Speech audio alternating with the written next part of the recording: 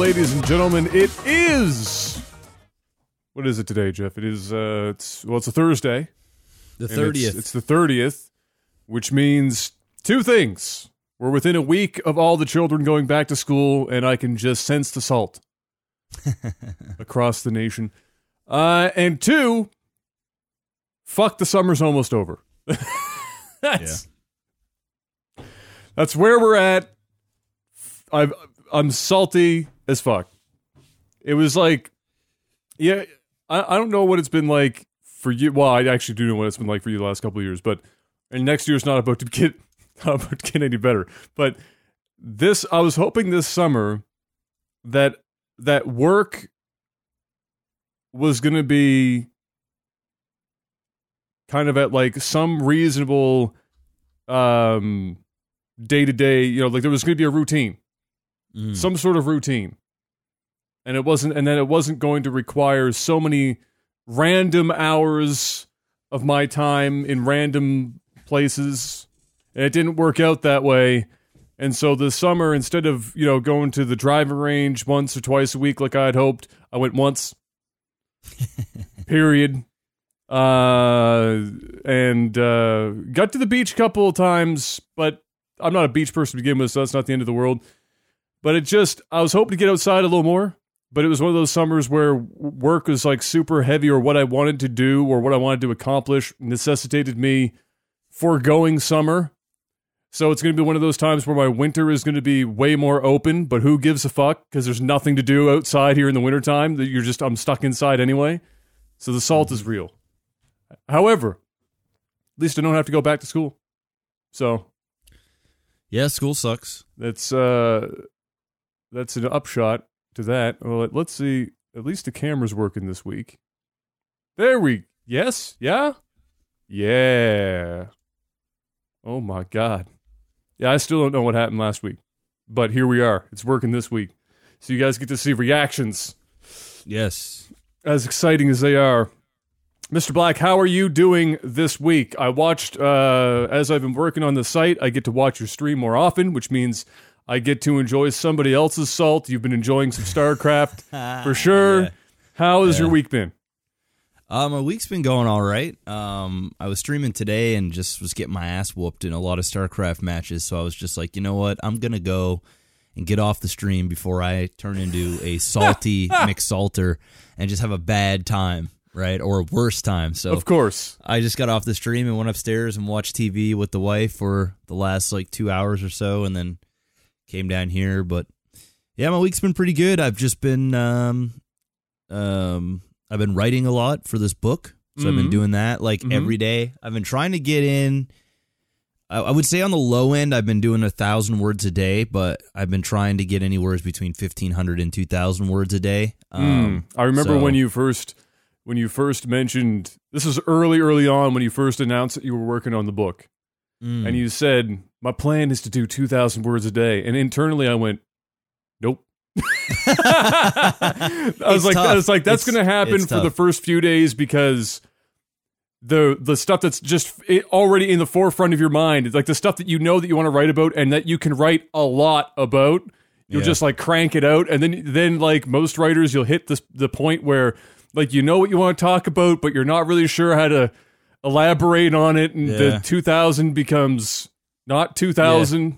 Yeah, but that's good that you're going for 1,000 though. That's good. Yeah, that's kind of where I'm at. Yes and no. I'm still, I've written about.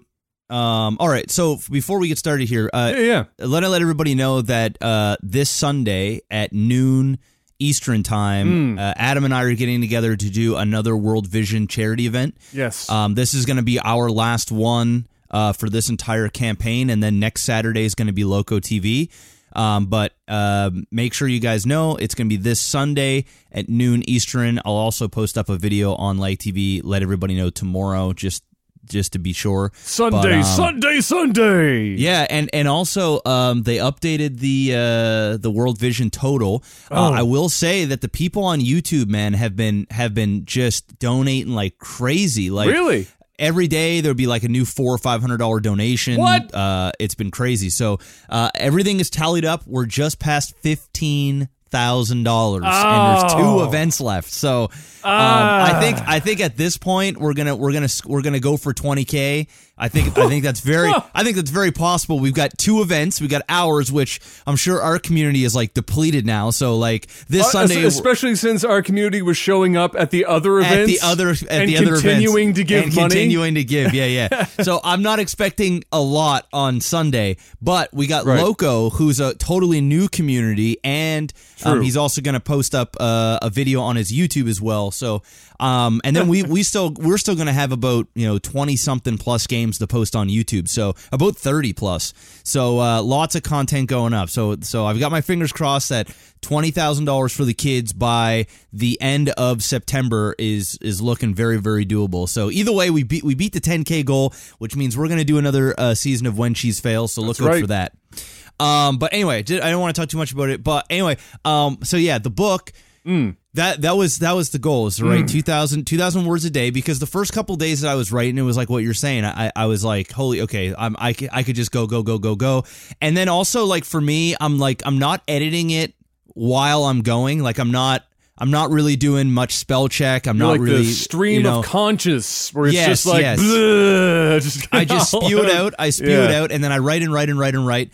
And then after I'm done writing, I'll read it, and then I'll fix little tiny things, or I'll be like, oh, I didn't like how I said that, and I'll maybe switch how I say it, or word it differently. And then I read through it like I'm performing it. So like I want to make sure, because I'm going to do the audiobook too. So I'm reading it, I'm writing it so that it not only makes sense for the reader, but also for the listener. Yeah, because so it's actually different. You write differently if you're writing for somebody to read it eventually, which is always impressive, and why, not to completely fucking derail you, but it's always impressive when you have like voiceover work for fiction books that were never, especially older ones, that were never meant to be like read out loud. Yeah, because the cadence, like how you speak, is fucking wildly different, where periods are put and commas are placed, wildly changes everything. So I can totally understand why you would go back if you're already planning on doing that, and because that will save you aeons of work. That was it, because I was doing a whole bunch of research on not only how to self-publish, but get on Kindle, and there's certain formats that you have to abide by, and then also to do an audiobook. And one of the people that's done this many times before and has been successful at it said, if you're planning to voice act your or narrate your book, then you should keep that in mind while you're writing it, so that you can keep, because a lot of the time is a book, like you said, a book will be done, and then they'll want to do it'll be like a really big seller, and then they'll go, oh shit, well, this is such great material that we should do an audiobook. So then they'll have to take that, and they'll almost have to, like, not rewrite the whole thing, but they literally will have to rewrite certain, like, big chunks especially of the book. Dialogue and stuff, it has to get swapped up. Fortunately for my book, there's no no dialogue, right? No dialogue. There's not like, and then Adam said, well, there's like a couple of parts that I talk about certain conversations that I've had with certain people, but at the most part, it's not like, and then, Jeff replied, with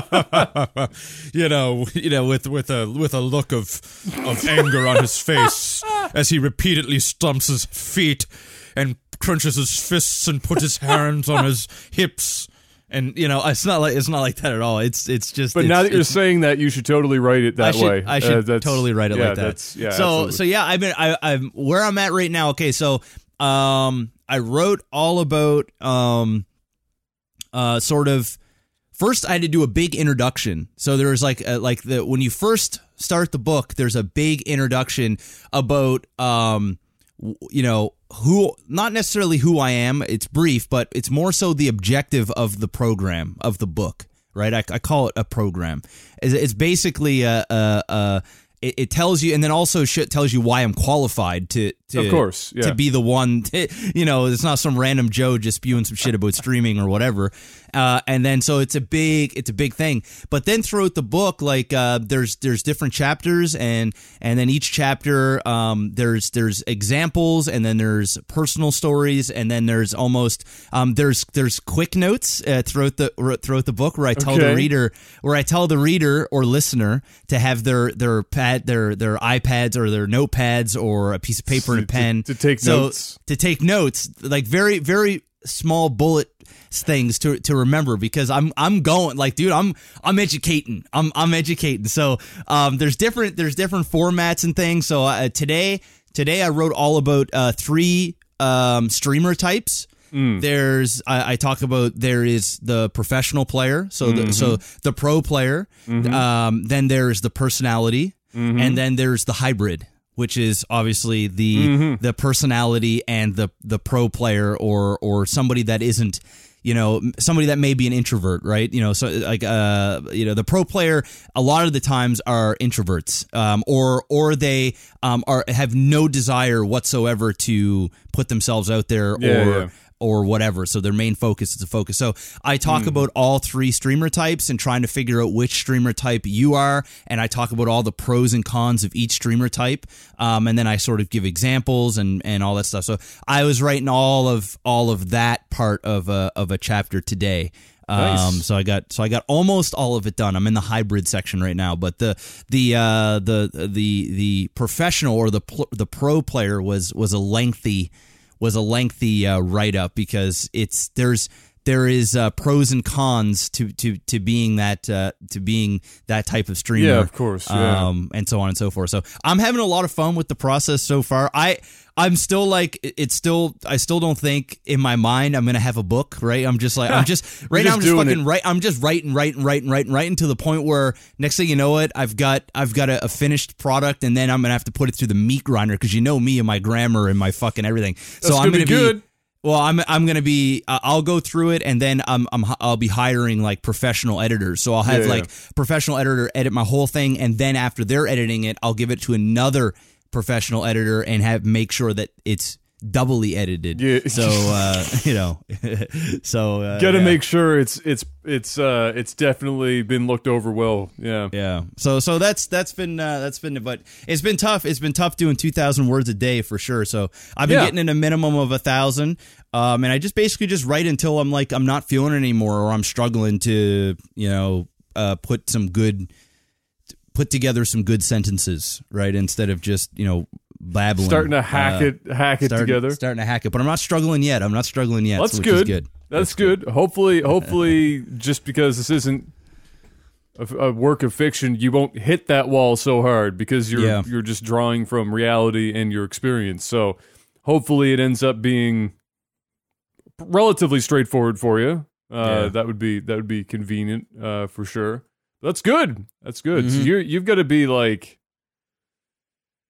what, 10,000, 11,000 words in? I would say I'm between 7,500 and 10,000. I don't know for sure, but I would say it's a minimum of 7,000 minimum, but I'm saying probably not quite at 10K yet.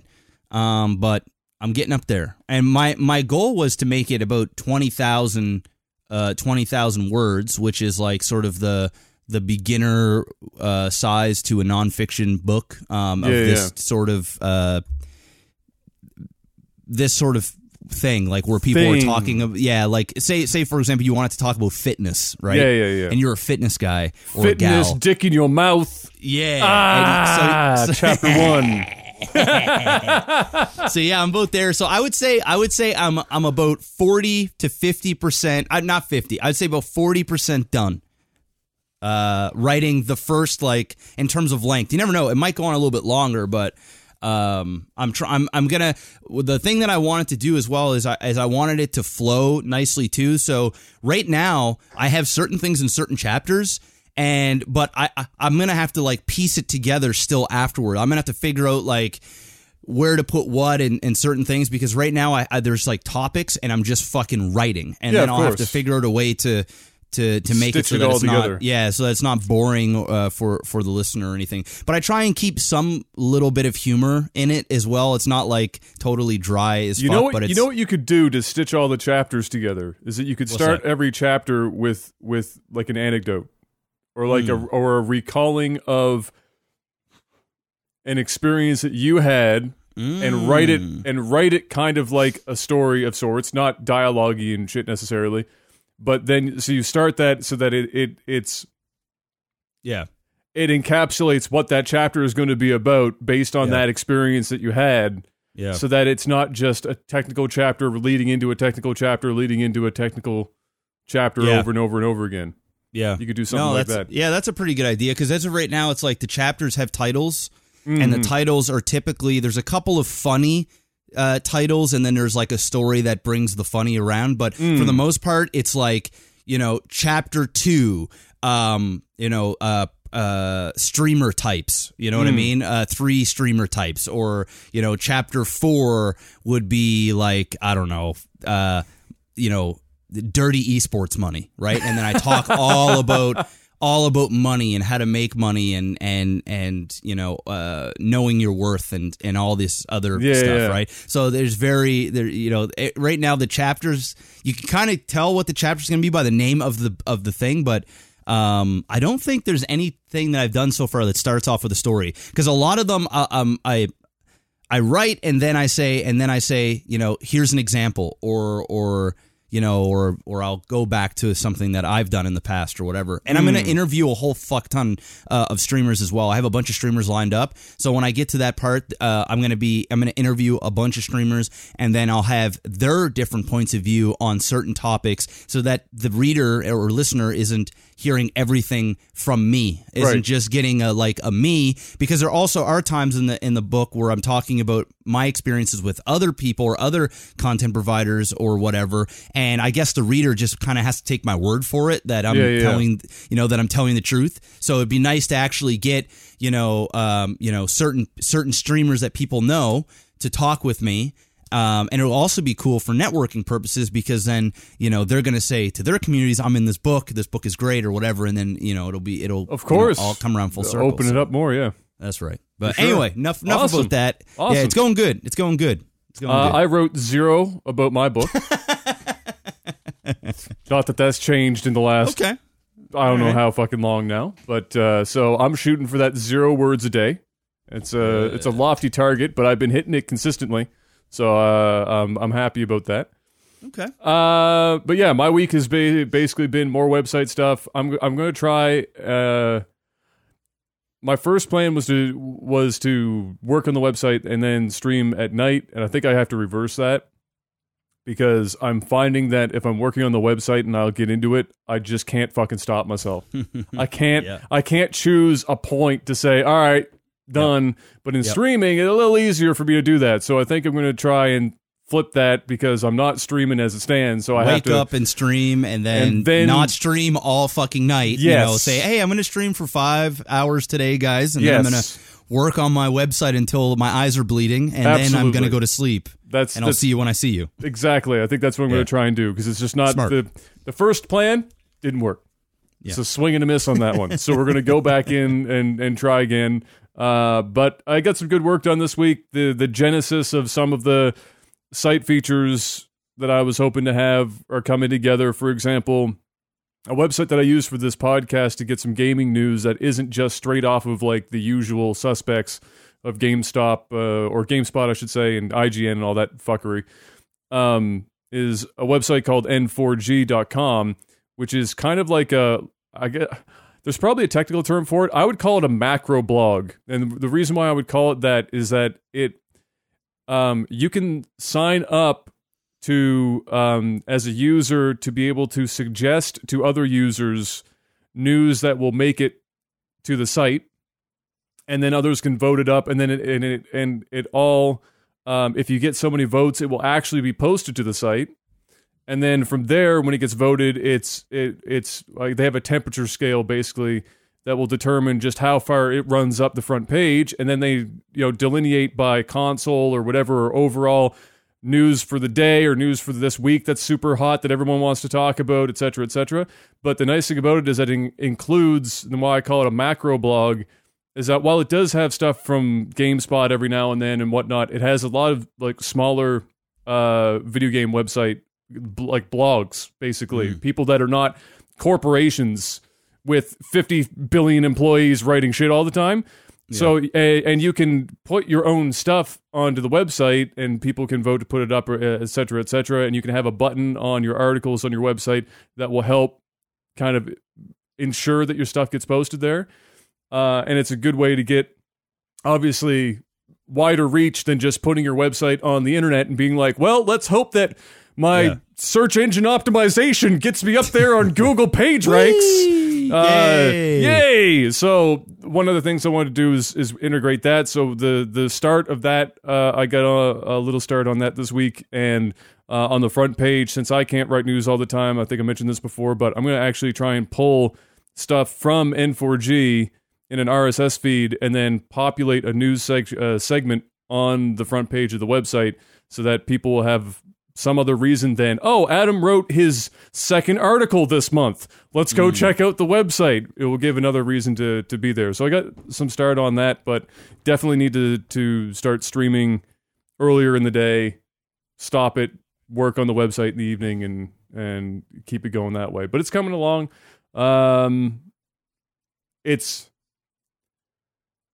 It's a bitch. I'm not gonna lie. I can't fucking wait until it's over. I'm not gonna lie. I can't wait until it's done. I'm really like right now. Thankfully, there's no games I want to review out.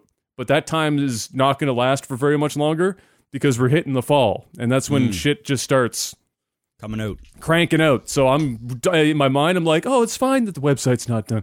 But in the back of my mind, it's also like, holy fuck. You have a very short period of time before the floodgates open and every fucking major release for the year all shows up at the same time. So, yeah, we'll hopefully have it sorted before all that happens. But regardless, that was basically, my week. Got to the beach, sat there. Oh, before we get to the gaming, I have a little anecdote from this week when we went to the beach yesterday.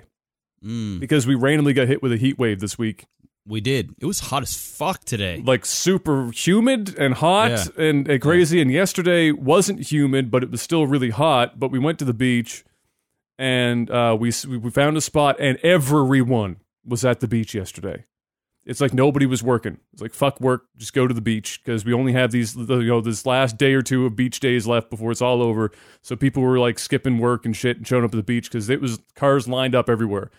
So we got, miraculously, a spot, because Gabs has a mild sun allergy, so we need to bring a parasol to actually create shade so that she doesn't just die out on the beach. So we have to have a relatively big spot. So we find a spot, and it's right next to, the reason why the spot existed is because nobody else was crazy enough to set up next to a relatively large group of, I'm going to call them urban individuals. Black. Huh?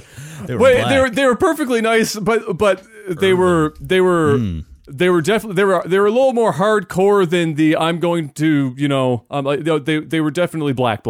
They weren't square black, but they were somewhere in between. I go to university, but I grew up in the square. So it was like on that like that's where they were hitting.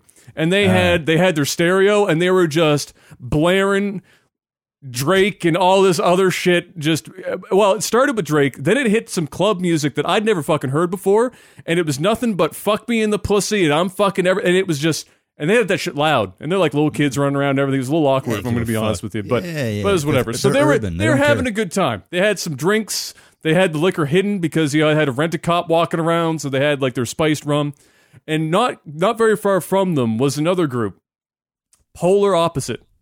It was like the Brady Bunch.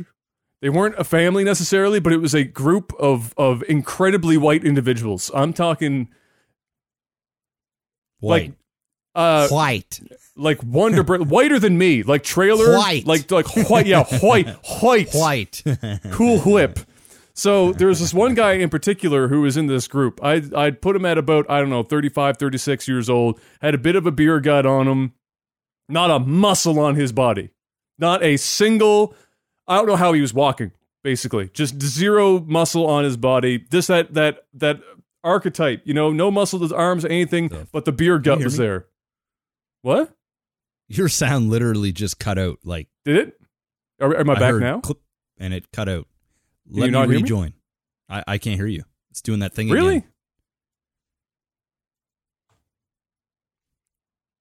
Welcome back. I can hear you again. Okay. Weird. All right, keep going. So the guy, just skinny fat as all hell. Zero muscle on his body, beer gut, had the glasses on, had like this will give you an idea of what kind of white he was. He had one of those hats that you get for free in a 2-4. Ooh, okay. That paint, and it was like a Coors Light. So you know where we're at on the white scale. This guy has been crushing tall boys for what seemed to be the last 9 hours. He had cans everywhere, and he was hammered. And for the longest time, everyone was paying, nobody was paying attention to each other. And then this guy just randomly stands up, and he starts walking over towards the black group. The urban group. And I was like, and internally, I'm watching this. We were only about 15 feet from this. So I was like, oh, my entertainment has arrived. So I put my phone down and I started watching. I turned around a little bit. I turned my chair and I was like, all right, let's see how this goes. So he walks up. So there's like 3 guys.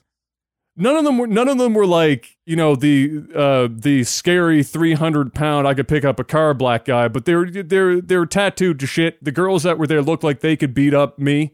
Just like some seriously intense individuals. And he walks up to them, and I thought he was going to ask him to turn the music down, which would have probably been even more entertaining if he had done that, but he didn't.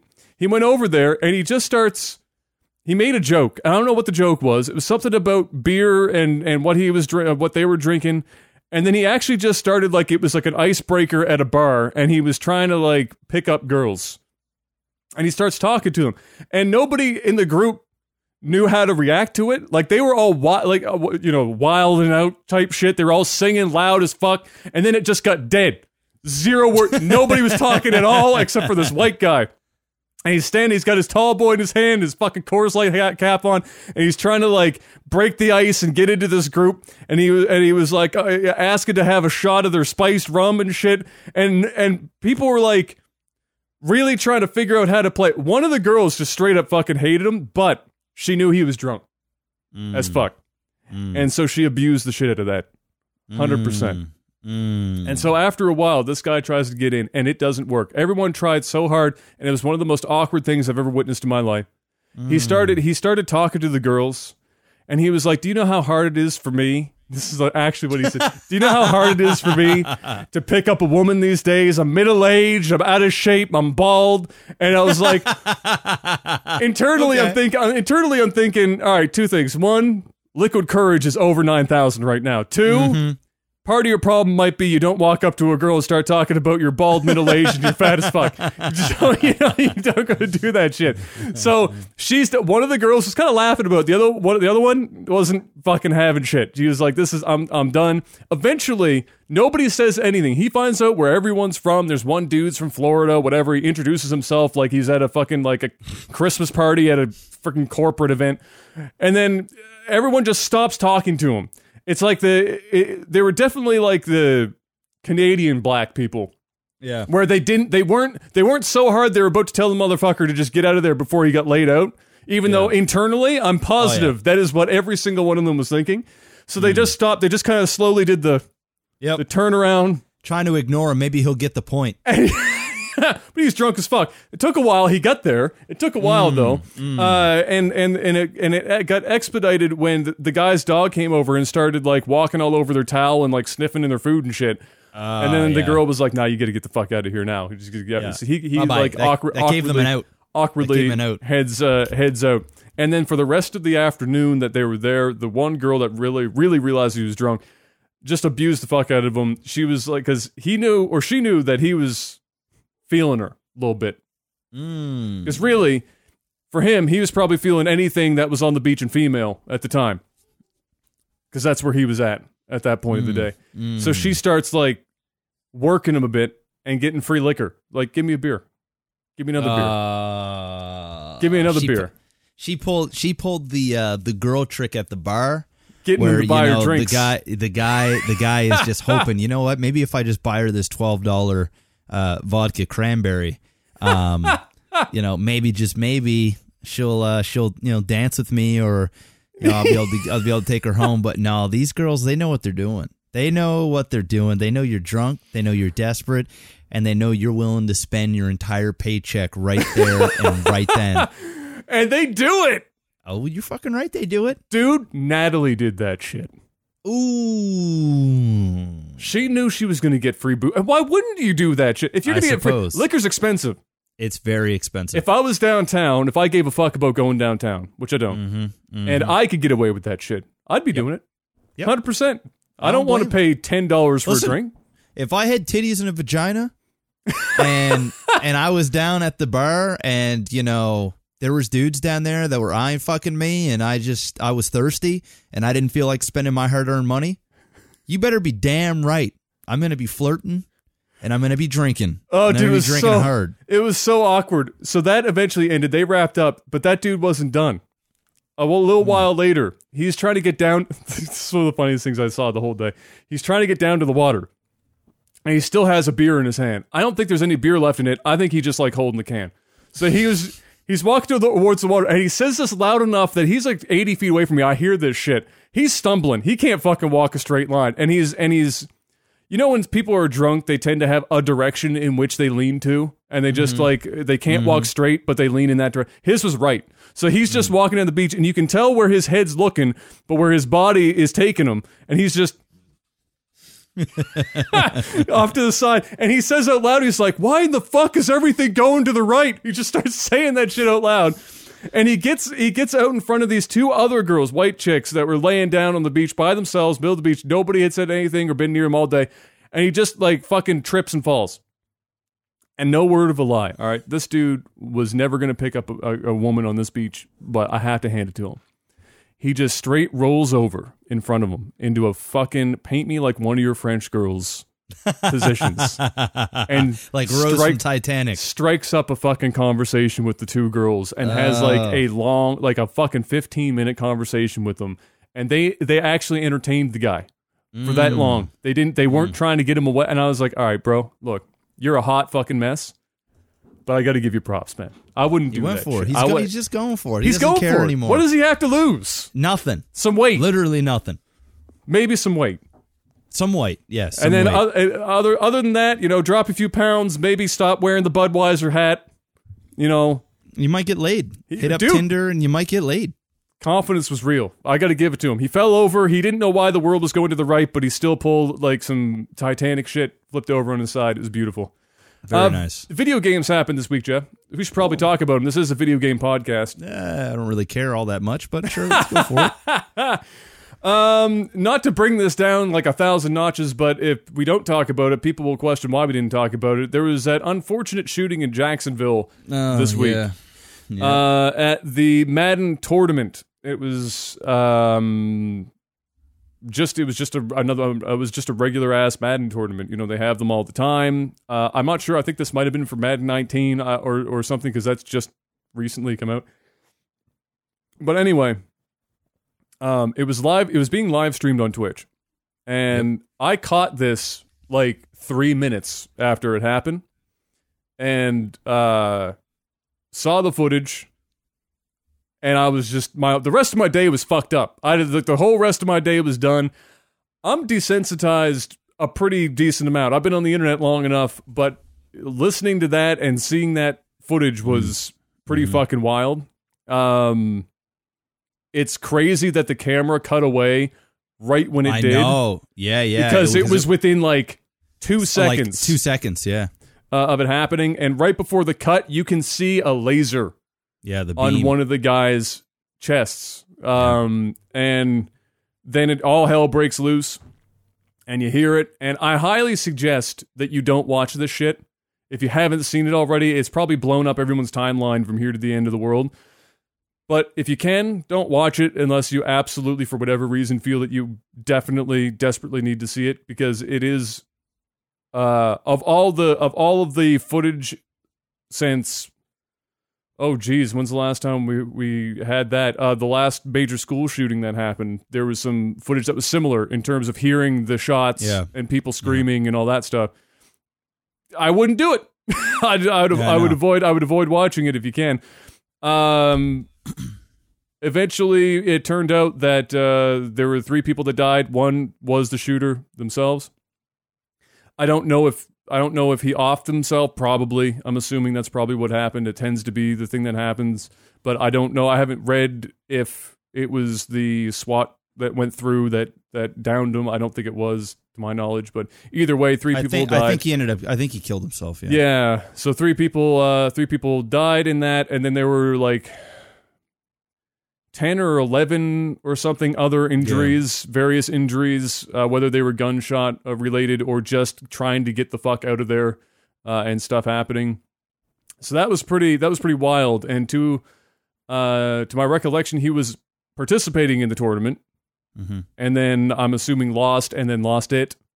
Yeah. And then it eventually, I guess, came out that he's had psychiatric problems in the past, and was still apparently given the pass to buy weaponry, and had apparently even multiple calls to their house about him, or to the police about him in the past. So, yeah, an unfortunate, really unfortunate, super sad, crazy situation.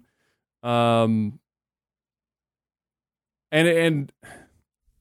it was, I mean, I feel the same way every time one of these things happens, whether it happens here in Canada or whether it happens in the States or wherever else. Is it's just kind of another one of those, can we somehow get to a point where this isn't happening as frequently as it is? I understand that you can't just eliminate this shit forever, because people are people and they're going to find ways, if they want to do things, it's going to happen. But I always feel the same way. I was like, I feel like there has to be some way that this can be reduced, like just less. Well, obviously frequent. they're gonna obviously now at esports events they're gonna be the security is gonna be a lot more secure for players and fans that are there enjoying the event themselves. Like every event that I've ever gone to, yeah, sure, there are for example, PAX East. Yeah. Or, an MLG or something like that. Even TwitchCon. They do have, actually, I don't know if TwitchCon, I don't think TwitchCon had metal detectors. I could be wrong about that. They will now. Yes, they will now for sure. But some of the events definitely have metal detectors. Here's the problem is, I would be going in the front door, like when you're initially signing up and getting your badges and going through the formalities to get inside a convention center.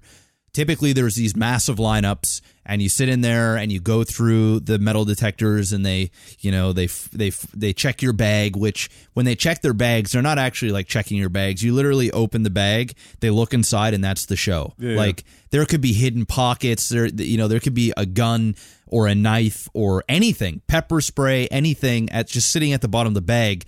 They never really search the stuff very well. But nonetheless, even if they did, as soon as you're in and you have your badges, you can go in and out as you want. And typically you're in a convention center that has a shit ton of doors that go sort of all the way around the building. And so it's very easy for you. Sure, they're locked from the outside, but from the inside, you can just open them and leave. And you can bypass all of security, all of metal detectors by just opening the door, and then you can let somebody in or jam the door and walk back in. Like I've done it many a times in places you're not supposed to enter, not because I'm doing anything, criminal, but just because I don't feel like walking all the way down to the other end and, then walking all the way back up to the other end to get to where I would want. I'll see people just coming out, and I'll just, I'll grab the door and I'll just walk in. I'm already checked in. I'm not doing anything suspect. It's just whatever. So it's just very easy for people to get weapons. Now, I do believe this happened at like a restaurant or something like that, place. At a bar, or a pizza place. So obviously, I've even been to small stuff like at in New York where we did Warcraft, where there isn't any formal security. You just we did that here too. There was no Warcraft didn't have any formal security. Yeah. No, it's just like it's at a local place. You just go in, meet other nerds, and have a good time, right? Yeah. So obviously now that is going to be something to consider. Now that this has happened, and like I said on Twitter, there's been many a times, almost every time in the last couple of years that I've been to these events, where in the back of my mind I was actually taking note on where exits are. I was paying extra attention to people in the crowd, not because I'm like paranoid or anything like that. It's just it's a reality and it's scary. So now for me, I see something like this, which I never wanted to speak the words because it's very evil to even think, or you don't want to just put that out there for the world to hear. But I always thought that this was eventually going to happen in the esport world. It was just literally a matter of time. Not because gamers are these bad people and we're gun loving, whatever. I don't think that's the case at all. It's just that's when you get so many people in such an area, and the vast majority of these shooters are younger people, younger males in their early 20s, a lot of the times, sometimes in their teens, and there's a lot of people there, and it just seemed like a match that eventually was going to strike, and unfortunately it happened. It was super sad. I myself did listen to the stuff. I didn't even know it was as serious as it was when I first heard about it. Like, oh, there's a shooting at an esports, and people were sending me Twitter links and saying you need to check this out. So I listened to it, and it's haunting. It's just you can hear people screaming for their lives, and I'm pretty sure they're you in hear panic. at least one of the two people that weren't the shooter die in that footage. Yeah. I think at one point he says like I've been shot, or what did he shoot me with? It's chilling. It hits home even more because we've been to these events, and this is what we do. It could have happened to me. It could have happened to you. It could have happened to anybody that's in this industry. Just so happens that I'm not a Madden fan, and I hadn't been at that Madden event. But if that was some sort of other event that I may have been at, whether I would have been injured or have just experienced that, everybody that has been part of that is now going to be, that's going to be ingrained in them one way or another. It's not, it's terrible. It's scary, and it's I can't say I'm looking forward to or am going to be rushing to go to any esport events for a while. I think and there'll be people in the comment section or whatever, or that'll tweet out and rage, typically right wing fucking gun loving whatever, and I say whatever you want. It's not me attacking them, but there I'll hear people say, well, you can't live in fear, man. You can't let this stop you from living your best life, bro. You can't let this stop you from wanting to go and have fun, and you can't let this ruin it. Actually I can. And it's happened. It's happening, and it's sad. But I would just rather not put myself in those situations unless there's some serious protocols put in place for security and safety, because it's just happening too frequently. And at this point, as sad as this is, to go and have a little bit of fun is not worth potentially my life or other people's around me. It's it gives it, and I've seen this outcry on a lot of streamers lately, big and small, that have been expressing their concerns with safety. And before, this was never really an issue. I mean, you never really before this happened. I mean, there were absolutely events where people questioned security because things were happening that shouldn't have been happening in the first place. And for esport events specifically, there people who have mentioned that there seems to just by looking around, Yeah. they like there seem for the amount of people that are here right now, there does not seem to be particularly adequate security. You know, if this was some other kind of event, I feel like there would be a hell of a lot more security for what's going on, and I could totally appreciate that because, like you were mentioning before, when we went to events, I've only been to a handful. I don't remember a single event. The only thing that I was ever checked on me was for water. That was it. Yeah, they weren't looking for anything else. It was, do you have water? They want to make sure they can sell you their $4 water in the convention center and that you're not bringing in your own water. That was the only thing. And the security there were not prepared for anything major. There wasn't that much of a presence, but there were also, 10,000 people there.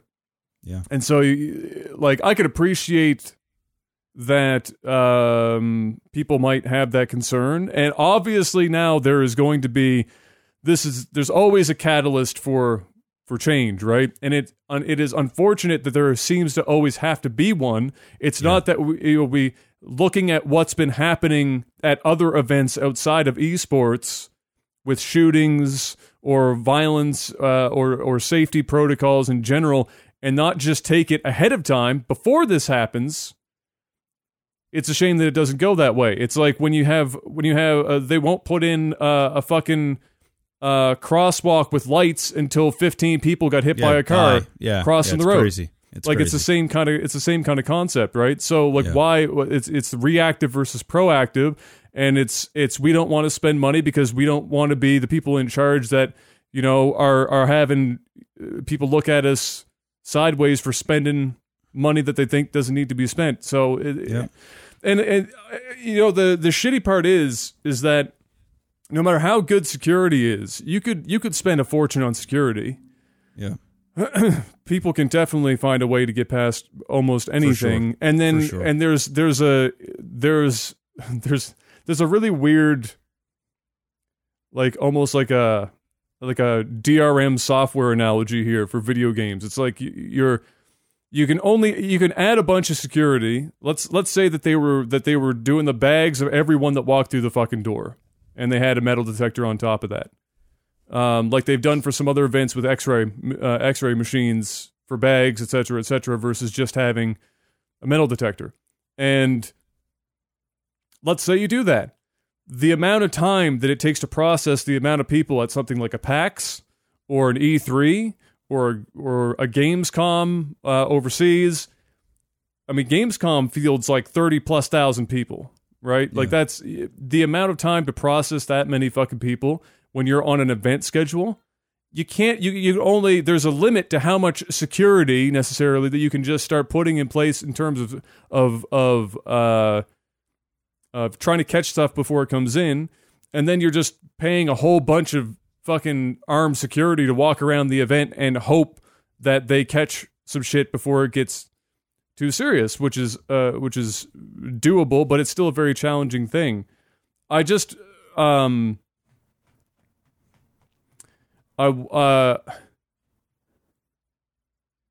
keep waiting for the event or the occurrence or the happening of one of these things that genuinely sparks some sort of change, right? And people said, well, we were fucked when what was it, Sandy Hook or whatever? It was Sandy Hook the elementary school thing? I can't remember now.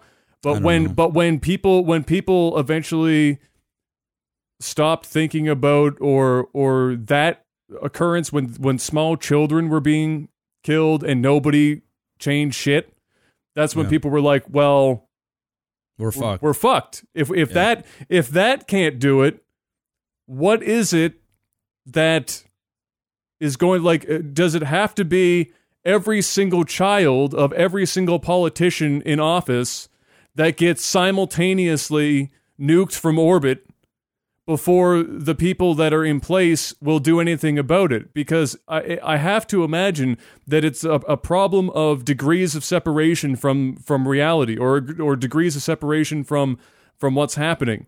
If you're somebody in office and you have the ability to be part of something, I don't care what, and I've said this in the past, I don't really care what the solution is. I just want them to pick something and try it, in earnest, and not do this fucking, toe in the water, and then step back out, and then toe in the water, and just kind of like pick something and fucking go in and do it and try it. And if it fails, well, we've tried it. Now we can try another fucking solution. But we can't say that one solution won't work if we never fucking try it. And if all we do is debate which solution to start with, we're never going to do anything. And this shit just seems to be anyway. I don't know if it's just because the world is smaller from the internet and media in general, and I'm sure that's at least part of it, but it seems to be just happening more. So if we're going to just sit around and wait and debate it, then that's a big problem. So just choose something and go ahead and do it. But I'm waiting for what it is. What is it? It's got to be degrees of separation. The people who have the ability to do it, it's not their kid. It's not their niece. It's not their nephew. It's not their grandchild, because we all know that some of these people in there are literally 180 fucking years old. It's not their great-grandchild. It's somebody else's kid. It's somebody else's nephew or niece. Yep. And so when you have that many degrees of separation, or maybe it's somebody else's niece and nephew, but it's also in another state. And so you sit back, you say, oh, well, okay, well, thankfully, not my family, not my state, not my town. You get 4 or 5 degrees of separation, and then nobody gives a fuck. And then the last and final piece is career politicians that don't want to do anything because they want to stay in politics, and they don't want to do anything but pull party line if it means that they get to stay in there and enjoy the infinite benefits of a government job. So you've got people getting paid really good money with incredible benefits in retirement that want to hold on to that for dear life so that they can provide for their family, who are elected either successfully or unsuccessfully by the people around them, that have to be in charge of enacting change that the people do or do not want. I say do or do not because it's not always what the people want, and that's fine, because it's what the people want isn't always necessarily the best solution. But if at the end of the day, people are people, right? They're going to look out for their own first. Like, there are very few honest to God, fully selfless individuals that will give up their own personal well-being and the well-being of their family in order to stick their neck out to accomplish something. There's very few. And then the bigger hurdle after that is, let's say somebody does do that and something changes.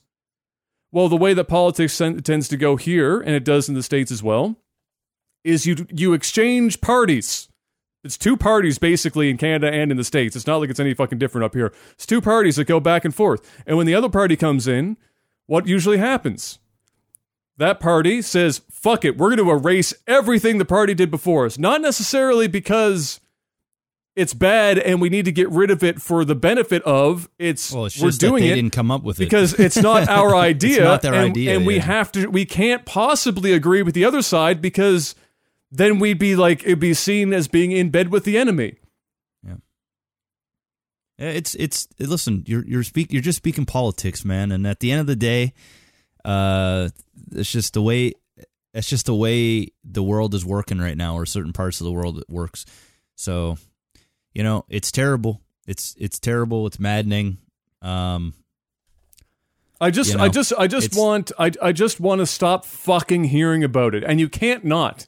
It's on TV. It's on social media. You're gonna hear more of it. It's not gonna stop. It's everywhere. It's not gonna stop. So just that literally the only thing that can be done right now is upping security. Just upping it. And it doesn't mean it's going to stop it, but it might deter somebody from trying to do something at a certain place at a certain time, or if it does happen, things get settled and solved so that there's minimal life taken or people hurt. But at the end of the day, evil is evil. Is gonna find a way. It's just a matter of trying to take precautions to not only have people feel safe, but to keep them safe. It's terrible. I mean, there's really not much else you can say. There's not really much else you can say about it. It's horrible. Two innocent people that went to play video games and have fun. The dude was literally smiling and laughing and probably enjoying something that he worked hard to get to, that he trained for. He was probably excited to get on the plane and head to wherever he was going and meet fans and live his best life. And the last thing on his mind was being killed. It's absolutely it's heartbreaking, and there's no reason why it should have happened.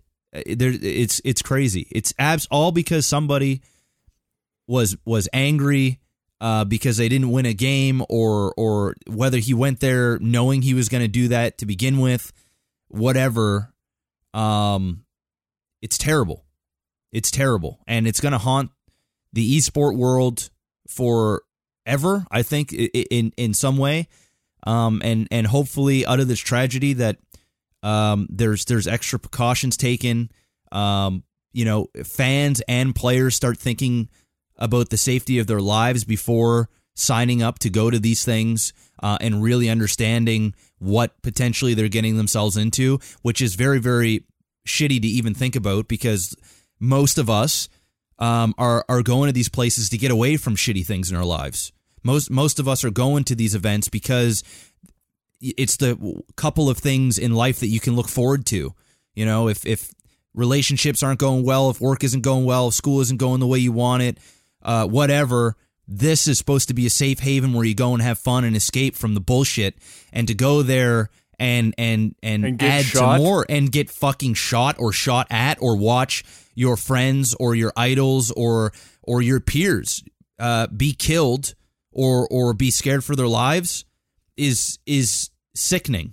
And so, I know for me, I'm going to be thinking twice and three times before I step foot, not only in America, just to be honest, not only just in America, but in places in America that have big groups of people. And people can go, well, Jeff, it just doesn't happen in America. I'm seeing it a lot. I'm seeing it a whole lot. I'm not seeing it happen a whole lot, or at least I'm not hearing about it a whole lot, so it's not in the back of my mind. However you want to spin it, fake news, real news, whatever.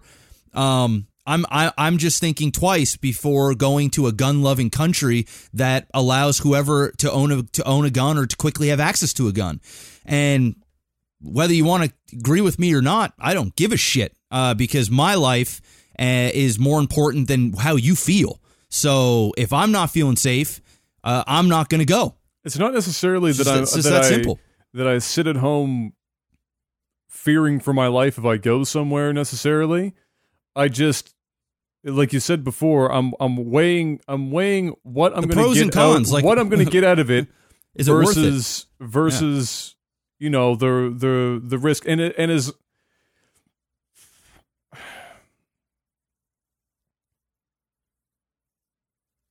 It's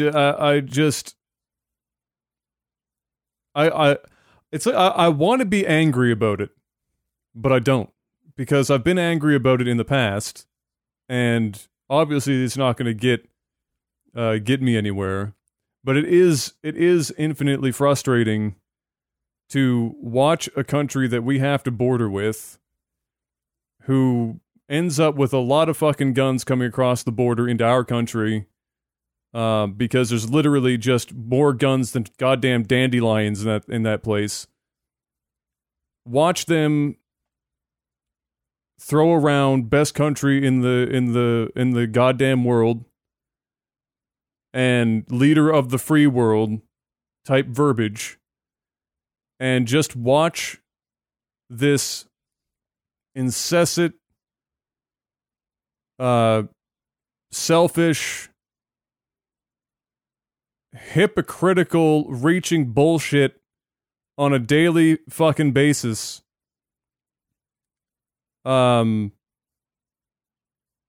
And and the older I get, the harder it is for me to not be angry about it,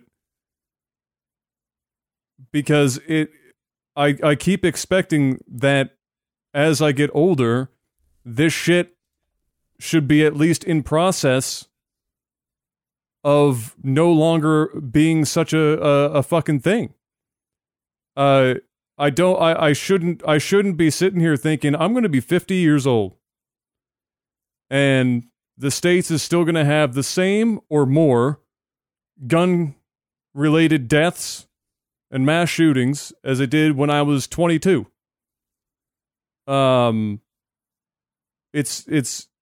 It's crazy. And obviously I don't live there, but I have friends in the States.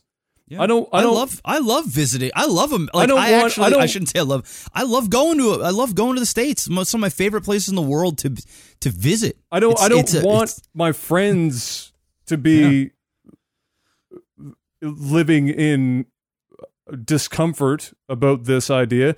And honestly, at this point, if you don't at least have some semblance of not fear, but at least discomfort about this situation, I think you might actually have some sort of disassociative fucking mental issue yourself.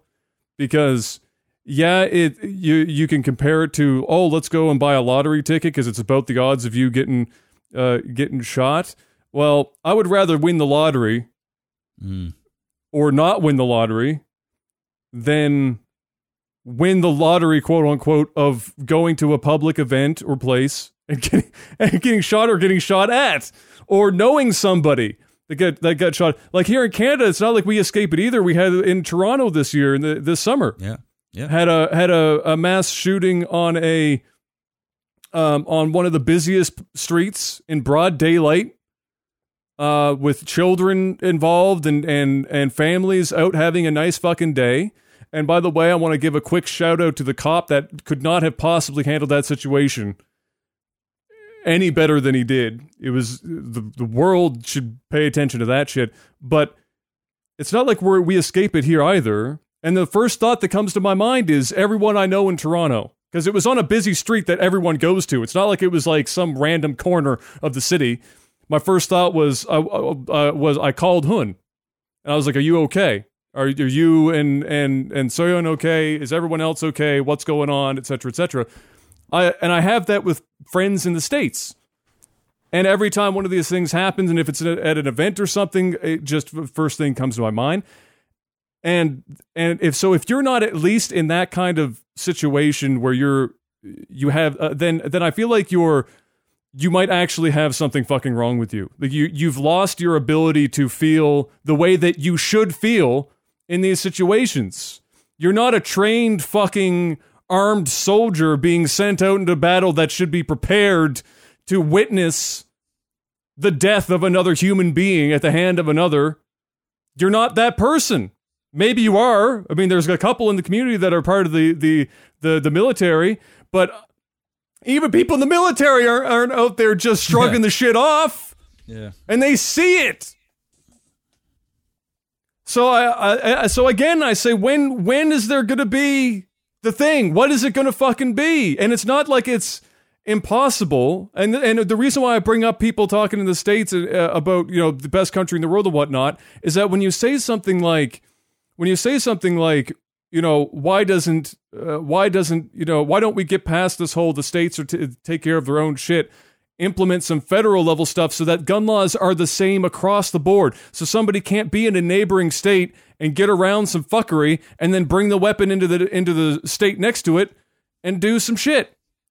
They can't get the gun in that state. Oh, we'll just take a fucking drive and pick it up over here and bring it back. Why don't you just have across the board shit?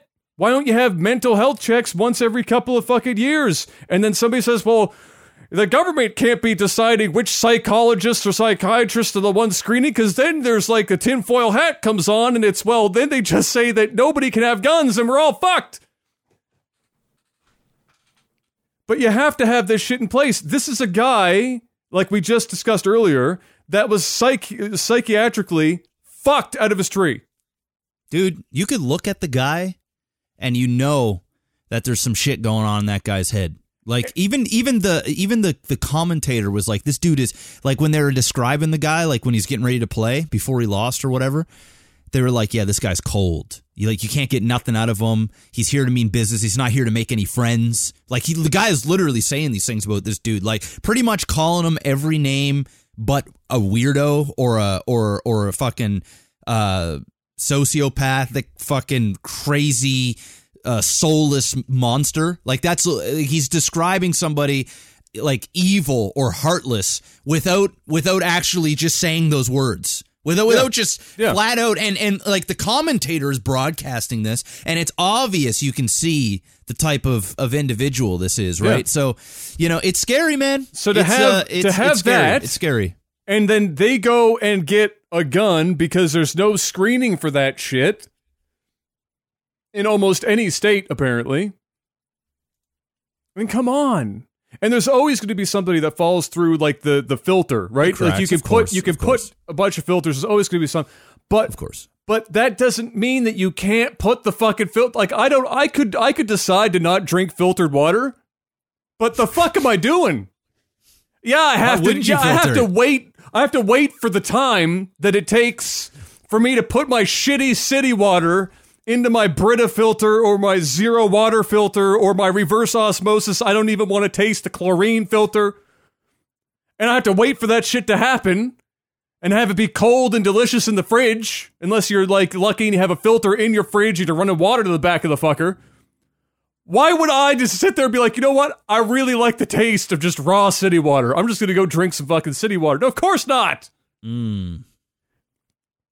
Put some more filters in place and make it universal. Homogenize it across state lines. Fucking be done with the shit. Yeah, but after that water's filtered, it's no longer freedom water, Adam. It's that's right. It's no longer freedom water, and that's not what water has been based on for generations upon generations. Is it needs to be free. It needs to be able to go through the Arctic and make its way down into the bottle and have it packaged fresh, Why go on birth control or wear a condom when you should have your penis should be able to have some freedom? Freedom. No consequences. No consequence. No responsibility. Just raw freedom. Raw freedom. Unfiltered, natural, organic, not from concentrate freedom. But it's fucking crazy, dude. Anyway, it's a shame. There's a lot of. I'm going to say this before we stop it. There's a lot of voting going on right now to get new people in the States. Go fucking vote. Go do it. And before you do that, at the very least, check that you haven't been unregistered, because one of the things that has been plastered everywhere is that a lot of people, regardless of their situation, have been unregistered for because fuck you. That's why. So go. Make sure that you're still registered, and if you're not, re-register so that people can't fuck you, and then go and vote and do some shit. At least do that. Because I think that regardless of what the solution is, I think everyone can agree that something has to be done. You might not agree on what that something is. You might have disagreements, and every time somebody mentions, filtering the gun system, you have some sort of like reflex where you want to projectile vomit, and all of a sudden the Second Amendment just comes out of your mouth. I get that. It's cool. You might disagree with how it's done, but just get something fucking done, America. Goddamn. Stop just making excuses and do something. Admit there's a problem. It's like you're in AA, for God's sake. The first step is admitting there's a problem. Then deal with it. And then have Saturday Night Live fucking do a skit or some shit. Cyberpunk 2077 happened this week, Jeff. We got a chance to spot that. Did you watch the demo? Did. You got caught a little bit. We were talking a little bit. I told you about the demo when it was going on. Yes, this is true. This is true. So we got to watch a little bit about that. Yeah, I watched I would say 30 minutes of it. I ended up watching the parts that I missed later on because I didn't. I didn't watch the first of it. When I was back on, I saw Dr. Disrespect was watching the VOD of it. And when I clicked on it, I was like, oh, this is the part I didn't see. I saw it from basically where you and I had picked up. I saw the chunk before it. So, what were your thoughts on Cyberpunk after having gotten to see a good chunk of that demo. How were you left feeling? I loved it. I thought it was. I mean, is there anybody that didn't like it?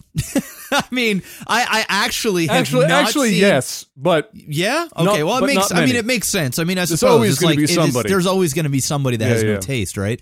Yeah. But I mean, you know, it looks pretty. It looks pretty amazing. It looks, you know, it definitely is a working. It needs some polish. Like the game at points felt a little janky, but once again, it's not a finished product yet or anything like that, I'm sure, and probably depending on what kind of, you know, how much power you're running for this game and stuff, that, you know, the different performance levels of it is probably going to be pretty dramatic, but you know, the game looks great. I mean, it's a sexy looking game.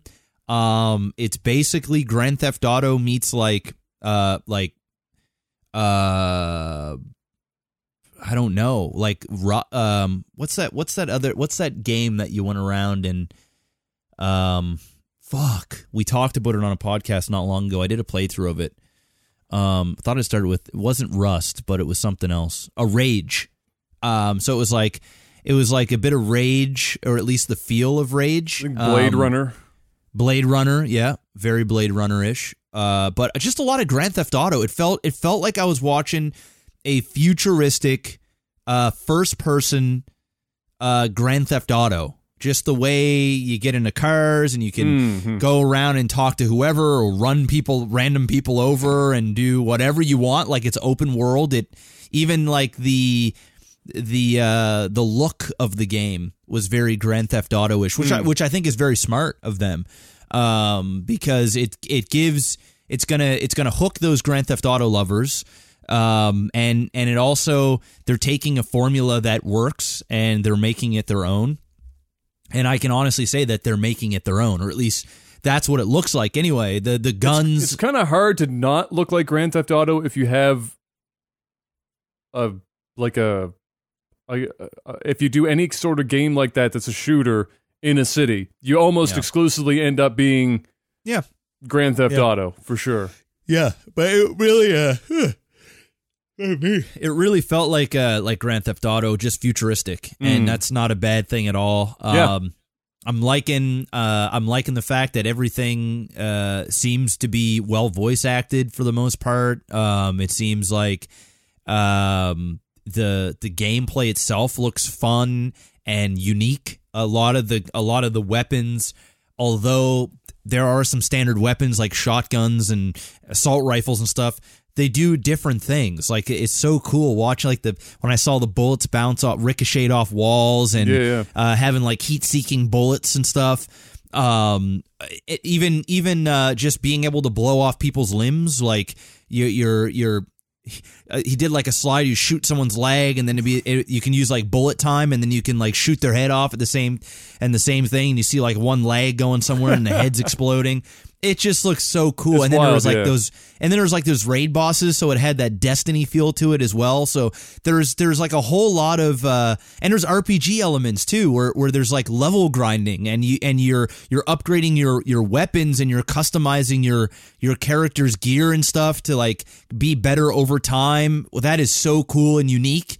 I don't know if there's going to be, I don't know if they said this or not, but is it going to be multiplayer where you can go and be with other players as well and do whatever, and are you able to do like co-op with them, or you know, there's a lot of things that I don't know about the game, and I love the fact that you can do different dialogue. So there was like, it was, and they showed it too. Like, I don't know if it's the whole game is going to be that many options. It's hard to believe that there's going to be that many options, but I'm sure that there is going to be a significant amount of options for the main quest line, probably for a lot of the side stuff, like getting certain weapons or gear or helping out random people.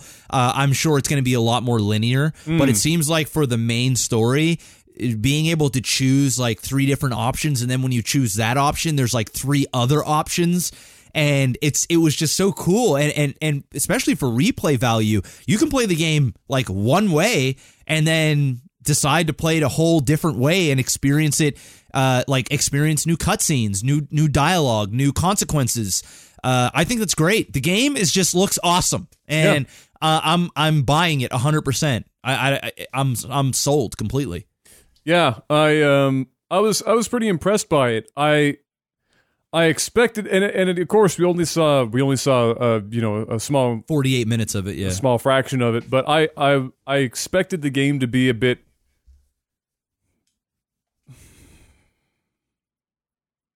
grittier, I guess is the word I would go for. Obviously, it's gritty in the You want more John Wick? I can bullet time. Well, no, I want more. I want more Blade Runner. That I want it to err closer to that feel. It felt it felt to me, and again, because we only saw 48 minutes of it, obviously we can't just know for sure. But what I like about Cyberpunk often is that it is a dystopian world that is really, really dystopian, and the stratification of the citizens are really well defined, and you already get that for sure. That's why I don't want to say with certainty that it isn't going to be that way, because you get that with the weapons. Like, you get the core weapons, and then there's the weapon that's mil-tech, military grade, and then because this is dystopian as shit, the corporation level, the corp weapons or whatever, above military spec. It's just like, you would think that you would think military has the best shit, but it's the corporation. It's the billionaire corporation. Exactly. Weapons. In case the military gets it aligned. Yeah. So you see bits of that. So maybe it isn't freedom. They just in case the government wants to turn on us. We got to have our corp weapons. We got to have checks and balances. So yeah, there's hints of it, but like the tone when they were out driving around in the city and stuff, it just didn't feel. I don't know if noir is the right word. I don't know if that is. Maybe it is, but I expected it to just be a bit grungier or some shit. It felt a little too light. I saw what I feel like it should. It felt very District 9. Did you see that movie? Yeah. It felt very District 9. It should have been. It should have felt less like Grand Theft Auto when you were out driving. Like when you weren't driving out in the city and you were in close quarters, it didn't feel like Grand Theft Auto at all. And then you get outside into the car, and all of a sudden, it was bright. It was the color palette they used. It was like bright. The color palette is probably a bit of it for sure, or a lot of it. Is that if they muted that? Yeah, they brought it down some. It made it a little grungier. Yeah. But as far as the gameplay goes, obviously, and we mentioned this when we talked about this on the podcast last week. We had no idea, obviously, that they were going to show this shit. But we got to see that dialogue tree. It wasn't like a fork in the road. It was like a tree, like Jeff was saying. You get 3 options, and there's 3 more options, and there's 3 more options. So you get this branching path deal, and we've seen so many developers for like the last 10 years plus, ever since really, I guess, like a Mass Effect really popularized that whole idea in the mainstream games, that how much, or Star Wars Knights of the Republic, how much difference is this really making?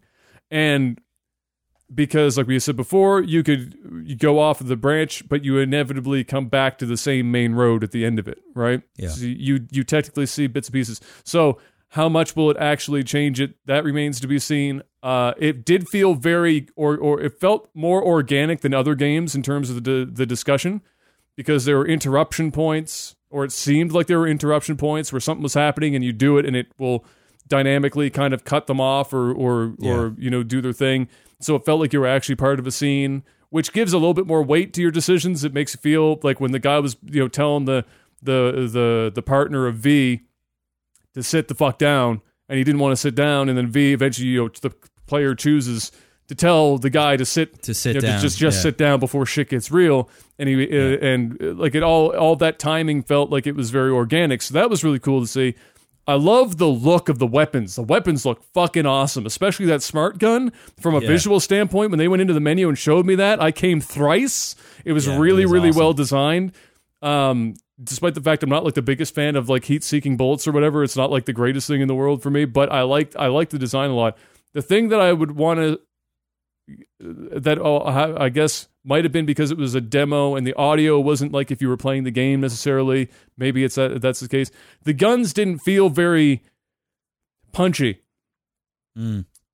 Especially the shotgun. The shotgun was doing some crazy stuff and it felt weak it sounded weak as hell. It didn't sound like it was doing the amount of damage it should be, which is a problem a lot of shooter games can have. It's a big differentiating factor. It's like when people choose the greatest guns of all time, it's generally because they sound really good and the sound and how and everything, the animation all comes together. How it feels. It's like the Doom 2's shotgun. Is the greatest shotgun of all time. Maybe a close second there is the Halo shotgun, which is also super satisfying. People might also say that the original Halo's Magnum is the greatest pistol in any game because of the sound and the way that it felt was incredible. And you'll often see reviewers talk about, or people talk about, how guns sound or feel good. Like there are Call of Duty games where you are I found unloading. Destiny. I think Destiny guns feel really good. I like. Yeah, I they're like not bad. Destiny.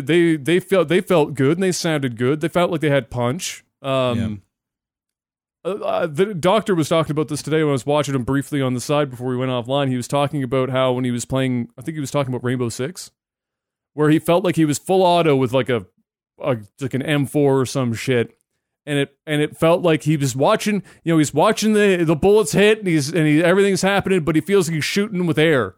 Like it doesn't feel like like he's actually shooting bullets.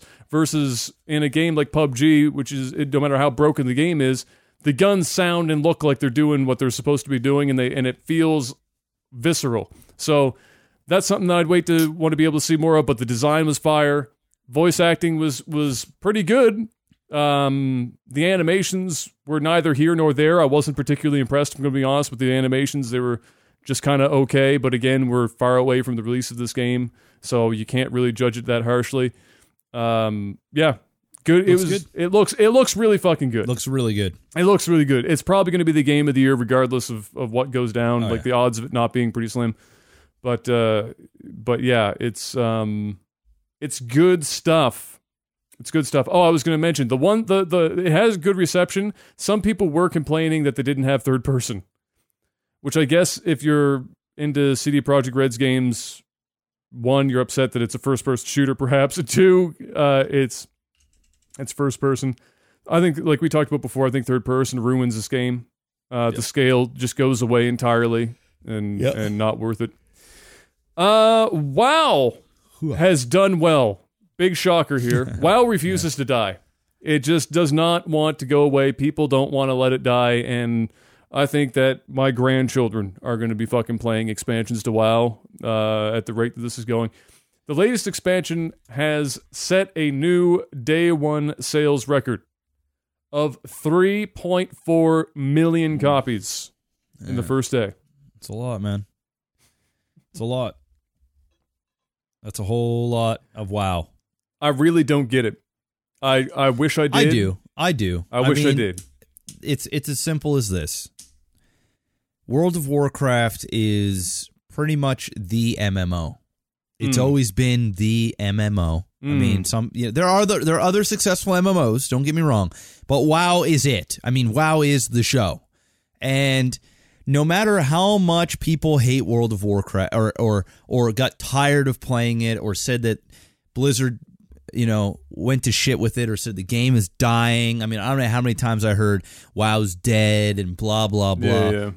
It feels like every time a new expansion comes out, every time, everybody just seems to forget about all of the things that they complained about in the past. Because what this is going to be the Star Wars effect, right? Star Wars Episode 9, the trailers are going to start coming out. people are going to get fucking hyped. You're gonna forget about everything. They're going to fucking forget about episode 8. And if they haven't forgot about it, they're going to say, well, it can't be as bad as episode 8. And so I'm going to go. It's the same thing with the World of Warcraft. They love it so much. It's such a huge part of their childhood, right? It's or like just their life. Or just their life. It's been around so long now. Or just their life. Yeah. And perhaps they did stop playing the game for a while and they lost interest. And they're just looking for a reason to get lost in the world again. And I can guarantee you, the vast majority of these 3.4 million copies of WoW, there'll be only like 1 million that are going to be playing after a month, right? People are going to buy that shit. They're going to play the living tits out of it. And then they're going to get back to the point where they were before the expansion came out, where they're like, okay, I'm bored. It's the same. Nothing's really changing, blah, blah, blah. And that's it. And then they'll go dormant. And then World of Warcraft in 2 years going to come out with another expansion. And they're going to sell another 3 million copies. And it's what they do. It's why Blizzard is just not letting this thing go, because it's a money-making fucking machine. It is an insanely huge, gigantic, money-printing IP that just will never stop. It just will never stop. And it's so big that there's no other MMO that can really make it, because this one is it. There's only like room in the world for like 3 MMOs right now. That's it. And there's only really room for one, and it's WoW. And the other ones are just there, and they're successful in their own right.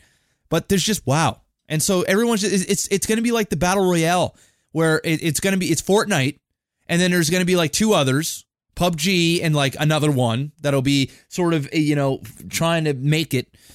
But at the end of the day, it's Fortnite. Fortnite is going to be the show, and you're going to be up against Fortnite, and that's it. And no matter how shitty Fortnite gets, people are always going to play Fortnite.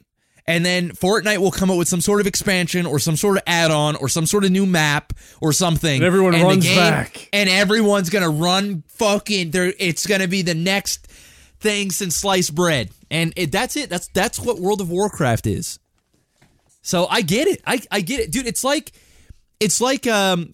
say for me, for example, I stopped playing StarCraft for a while, and I'm playing it again now, but I say I stopped playing for a while, and then StarCraft goes, guess what? We get another expansion.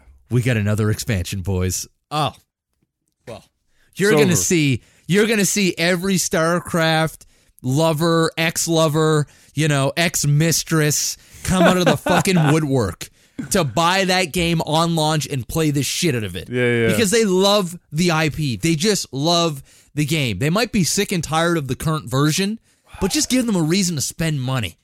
And that's it. That's what WoW is, except that WoW is on the level of millions of people. And it's diehard. It's like people have put in literally a percentage of their life.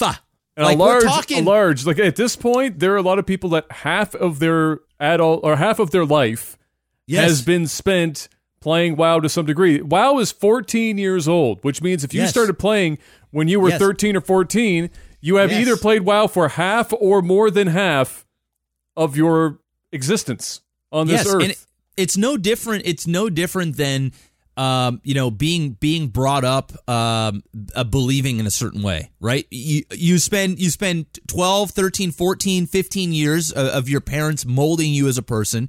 You don't know really to think for yourself. You're just emulating what your parents are teaching you, and that's not a bad thing. I mean, that's just human nature. It's what you do. It's you just go with it. But then it gets to a certain point where you get old enough, and then you start realizing, oh shit, I have my own thoughts, and I may or may not agree with this, and I start thinking about things in a different way.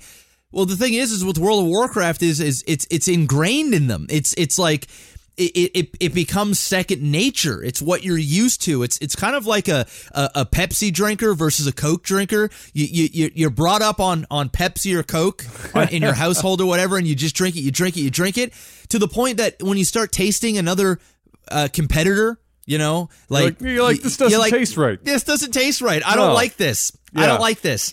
And then and the next thing you know, you see a commercial of, or you're a Coke drinker and you see a commercial of that Coca-Cola. taking a sip, and you're desensitized to every other type of marketing, man. They could, there could be there. It's like McDonald's, right? You see a McDonald's and you're like, fuck, I could really go for a Big Mac right now. But you're watching TV and you see a commercial for whatever. It could be for bottled water or deodorant or a headset, whatever, microphone. You don't give a fuck. You're just like, you want to just skip the ad. You're not paying attention to it. You're looking at your phone. But as soon as that Coca-Cola ad runs, it chemically just does something in your brain where you've been so used to drinking it, and you have so many memories that like it brings it up, like this feeling. It's no different for World of Warcraft players. It's what you know. And so when there's this new revamp of the thing that you love that you're not interested in anymore, then you're more inclined to go out and do it, even if it means you're just going to get that swig of the Coke, right? You just open it, you take a drink. It's like a person that wants to smoke. They get the fucking jitters for it. They see it. Yeah. They take a puff, and it's like this. It's just this relief, but then you're like, fuck, I hate these goddamn cigarettes. Why the fuck am I smoking? Why am I drinking this pop? After 3 or 4 gulps, you're like, fuck, this tastes like shit. I remember why I fucking hate this, right?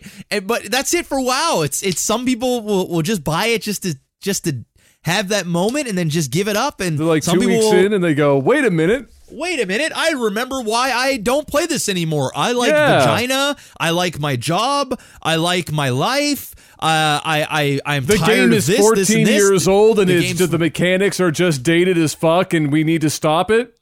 Yes, but that's it. That's why I answered your question. That is why it sold 3.4 million copies. Not because it's a groundbreaking game. It's just more WoW. That's what it is. It's more WoW. Wild. 3.4 million copies. It's insane. Congrats to the 1.4 million people out of that 3.4 that are actually going to play this for longer than 2 weeks. Enjoy it. Get her done. EA loses, finally. EA has had a monopoly on pretty much every sports title that isn't the NBA for what feels like so long now. I can't even process it. And poor 2K tried to do the hockey thing not long ago when it had the opportunity, and that shit just bombed. They've been out of the game too long.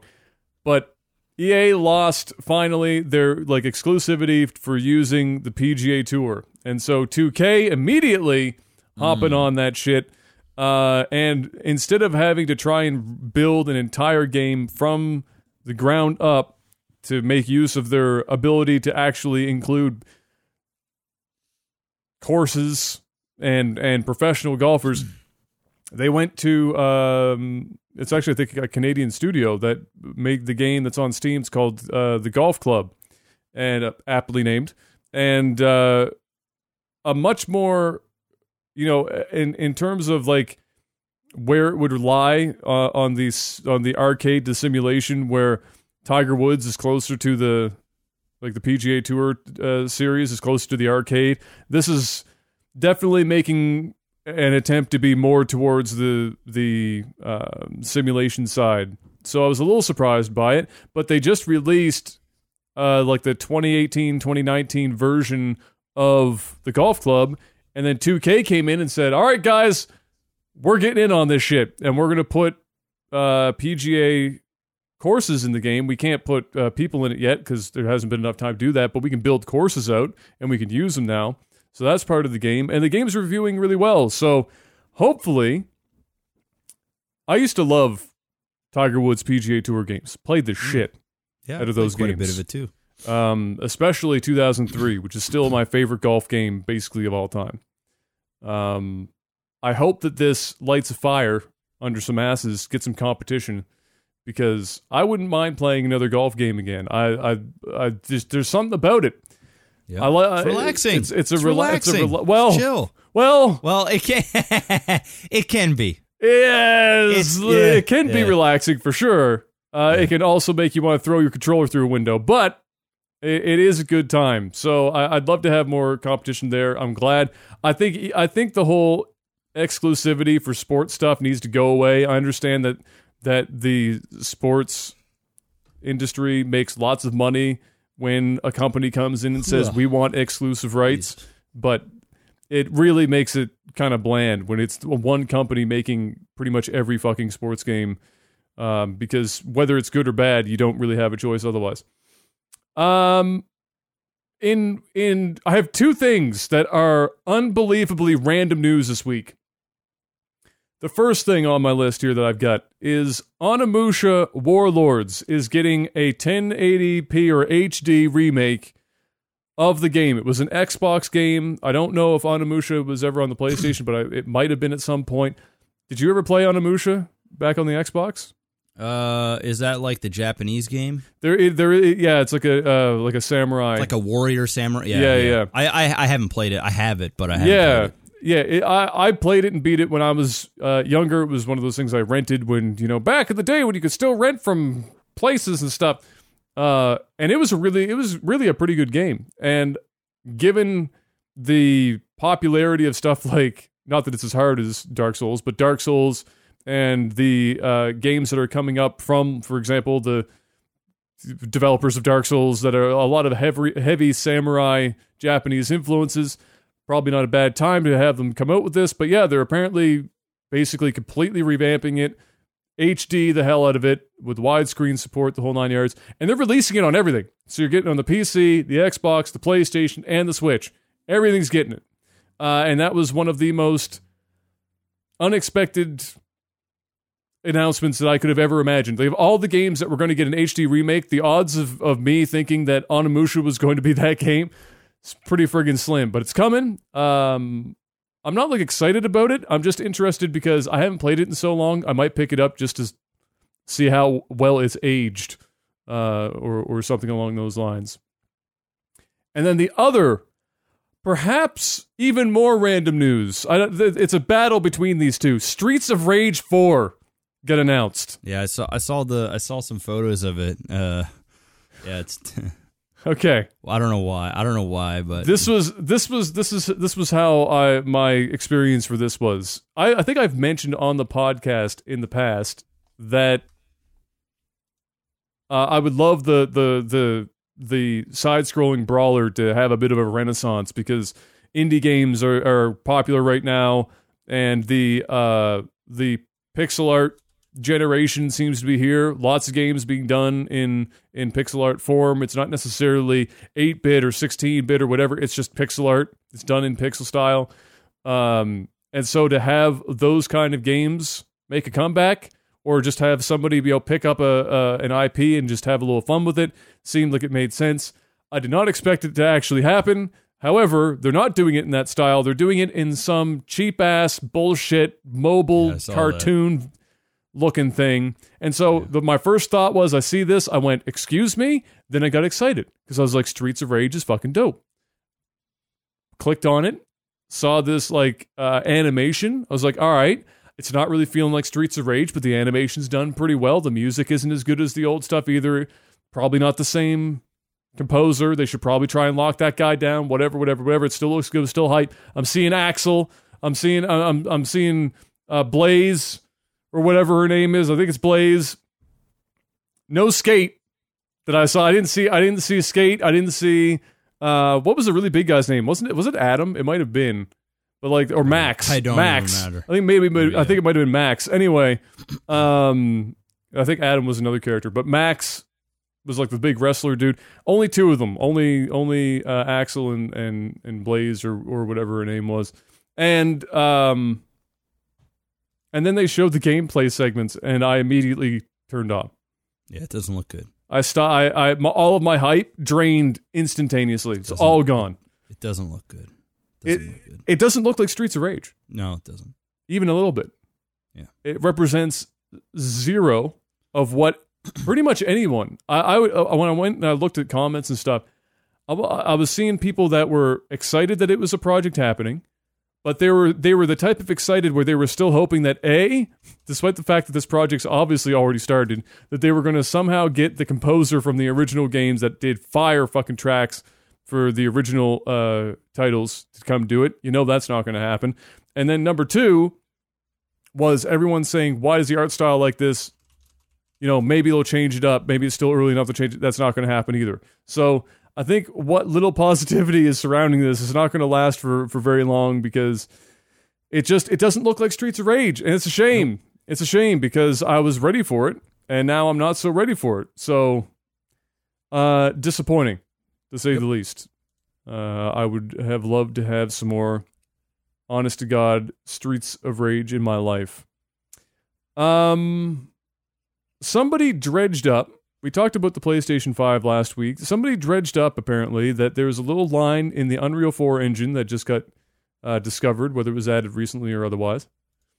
And it was making reference to a platform called, like a codenamed Erebus. And the rumor is that is the code name for the PlayStation 5. And so there are games being developed for the platform on Unreal 4 for PlayStation 5. So it makes sense. I could understand why that would be the case. It also seems to lend itself to the idea that the PlayStation 5 is closer than people might have thought. Maybe the end of 2019 isn't as far-fetched as people had once thought, and at least 2020. But we will find out. I don't know what else that would be. Like it's not Xbox. It's not Xbox almost with certainty. And the only other console would be Chrome or Google's, and that's really unlikely.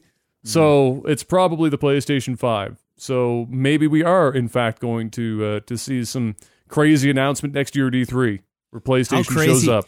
How crazy would this be? Okay. How crazy would this be right here?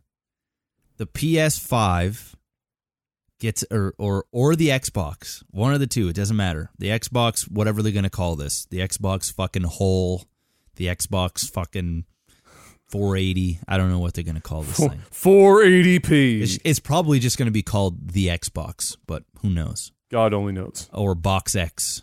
But either way, okay? So what happens if Fortnite goes, oh no, we're going to do an exclusive for one or the other consoles. Oh boy. So in order to play Fortnite, you're going to have to buy the PS5. If you want to play Fortnite on the new generation, only one or the other console is going to have Fortnite. What kind of huge impact would that have on the sales for either console? Because that would be like, what happens if Xbox gets an exclusivity deal with Fortnite? Is that going to be the thing that will push Xbox sales way above PlayStation just from the one game? I don't think Microsoft can afford that. But it would be a for sure way to literally sell your console and to finally have a lead in a space that they haven't been in the lead in many years. It would be like the holy grail of fuck like Red Dead, fuck Grand Theft Auto, Fortnite. They go, hey, Fortnite, we're going to fucking pay you $100 million or whatever the kind of money it takes to give us exclusivity even for 6 months. 3 months. The sales would be fucking gigantic. It would be the show. It would be the show. Because you gotta say, if somebody's a PlayStation guy or a gal, and chances are they're playing Fortnite one way or another, and the Xbox is coming on, they have no plans to buy the fucking Xbox, but they gotta wait 3-6 months before Fortnite, the game that all their friends are gonna play, that they want to love, and they want to play on the new console. They don't want to play their old fucking console. They want the new one, and they gotta choose. You ain't gonna get both. Most people can't afford both. So you can buy one or the other. The Xbox is going to sell. Yeah, well, yeah. It would be an expensive endeavor, and it would be tough to tell if it would be worth if people would actually go over to buy the Xbox right now, maybe for the next one, like we were talking about here. Yeah. Yes. Well, for the next Xbox. Yeah. Like we're assuming because E3 will say E3 of next year, there's going to be Sony and Xbox. They're going to announce they're announcing their damn consoles at the next E3. It's going to happen. If they don't, it might even happen before that at some other thing. Who knows? But we're going to hear about it at the next E3. If one of them comes out and says that we're getting an exclusive deal for Fortnite, or Fortnite comes out, and says, guys, Fortnite is coming to the next generation, but exclusively on Xbox. Everybody in that hall is going to go fucking mad because they're all champion Xbox, and the whole world will blow up. I mean, everyone's going to be like, fuck. The Sony people are going to be like, what the fuck? It'd be crazy. Well, if it was Xbox, it would end up on the PC and on the Xbox. And that's the reason why I would be thinking that it would be the Xbox exclusive over Sony, because they're going to be on the PC regardless, right? So if there's going to be an exclusive deal, it would likely happen there opposed to over there. Like not on the Switch, not on Sony, Xbox. Well, obviously, I think it would be big for them. I think it would sell consoles for sure, but I don't think they would ever do it. I don't think Microsoft would do it, and I don't think Epic would even field the idea. Especially taking Fortnite off of something like the Switch, given the age of the demographic. Well, you leave it on the Switch, like the current version, like, right? So what I'm saying is, Fortnite, you still play it on the PlayStation 4, right? And you still play it on the Nintendo Switch. So I guess you can't really take it off the Switch. So the Switch is going to be the Switch because it's not a new version. You're just saying getting it away from Sony, for the next generation console. So if you want to play Fortnite on the PS4, you go ahead and play the Fortnite on PS4. Or if they went even crazier with it and said, Fortnite is no longer going to be available on these consoles anymore, and now we're going fully exclusive with Microsoft. I can't see that happening because that's just crazy. Yeah. But I could see them for the next generation. If I shouldn't say I can see them, but I'm just asking, seeing your opinion, if you think it would make a huge difference. Oh yeah. If they could get exclusivity, even if it's just a short period of time, a short period of time. Absolutely. I mean, yes, yes. Fortnite is enormous. It's the biggest game in the world. If they lock down any kind of exclusivity, it's gonna provide them benefit, right? It's even if they had time exclusives to content releases within Fortnite, it would be a big thing. And PlayStation, Sony is in this weird spot where they don't want crossplay, but everyone else does. Exactly. And so like Bethesda's already poking around and they're not using their big games to threaten, but they're already talking to Sony and be like, Sony, get your head out of your ass. Yep. Or we're gonna pull like Elder Scrolls Legends, I think is the game that they threaten. Who gives a fuck? But it's the idea. Imagine Fortnite. Imagine going, oh, okay. Well, Fortnite or Fallout 76. Right? Like exactly. for Bethesda, it'd be like, all right, well, tough shit, Sony. If you're not going to have crossplay, well, then fuck that. We're just going to take our ball and go play over here. Even as something as simple, like I think even would make a difference. Even if it was as simple as a game mode, or a promotional gameplay for a period of time on the Xbox, kind of like what they did with the Avengers thing with the Infinity Gauntlet and Thanos. If they said, for exclusively only on Xbox, for a period of time during this console release, I think that in itself would make a huge difference. Let alone just full exclusivity. Yeah. Even if there was just small little things that were exclusive to the Xbox, I think that would be a really like genius marketing. And if they don't have those exclusive games, those just for Xbox. Original IPs that are coming out, say if it's Halo or whatever Xbox is going to come out with, if they just lock down something like Fortnite, that might be enough just to sell consoles right there and take the lead for the first time and make headlines. I mean, and then snowball from there. Let me see what. Just want to check something real quick.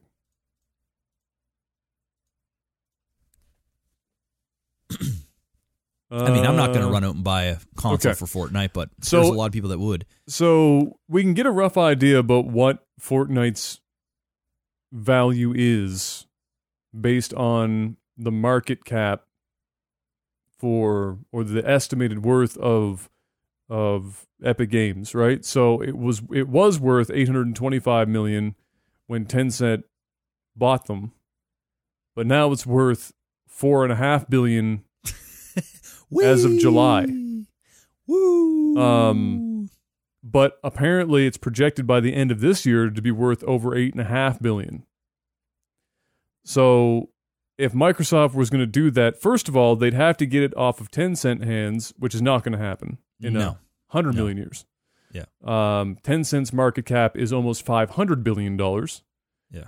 It's just not going to happen. Happening. They're not going to give that up. However, they could try and get some sort of, and I'm sure they will, because I think Sony's going to go for having, some sort of exclusive skins or things of that nature. Microsoft will probably do the same.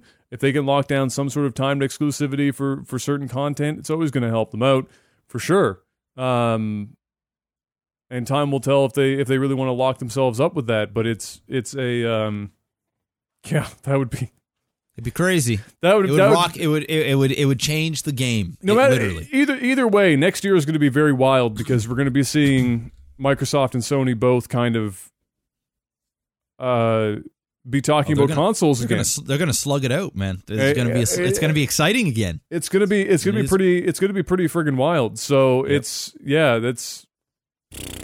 So anyway, I thought I was just thinking to myself, Yeah, I mean, and Microsoft needs pretty much anything they can need get their anything hands they can on. get, and I'm sure they fielded that idea. I'm sure that somebody sat around and went, somebody crunch the numbers. We need to know. Do we have a couple $100 million and just sitting around that we can throw Epic's way? Can we afford this right now? Will it really pay off? The Lord only knows. And speaking about the Microsoft thing, I have this ordered in some sort of sensible way today.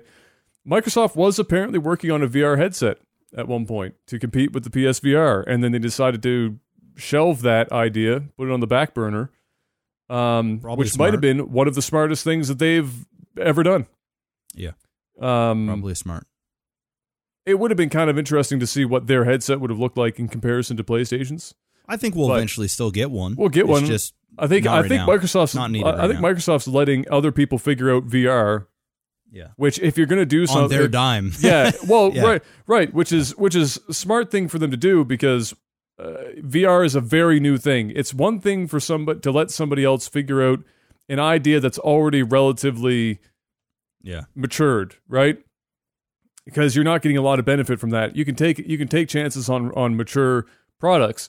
But if you're gonna let somebody else figure out all the pitfalls of developing a VR headset in the gaming market, you might as well let other people do it and then just come in if the market's actually hot. And as it turns out, it's not hot. It's not hot. It's not hot. No, it's ice cold. It's pretty close to frozen. So let it dough. Let it dough. Let that bad boy continue to sit on the back burner for a little while longer. And that has it for our gaming news this week. Mr. Black, hit me up with the sound of movies and TV. Movies and TV.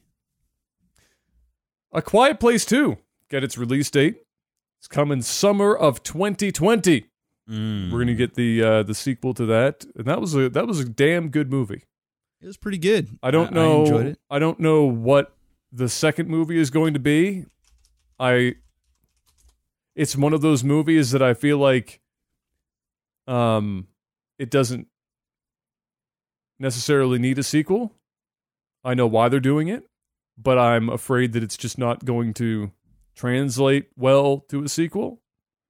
Yeah, I mean, I don't know if I just saw the thing for that this morning, and I didn't look too much into it, so probably next week I'll be able to talk more about it, but I have a feeling that it's not going to revolve around the same family. It's probably going to be a different family altogether, and a different experience. So kind of like Cloverfield, so to speak. I don't know if you've seen any of those movies, but it usually is different families, different things. Sometimes it ties together with other things that have happened, but for the most part, it's like just using the same world, but right, different set of circumstances. So I would like it if it's that, because I don't really, I don't want to spoil what happened in the movie, but I don't really see.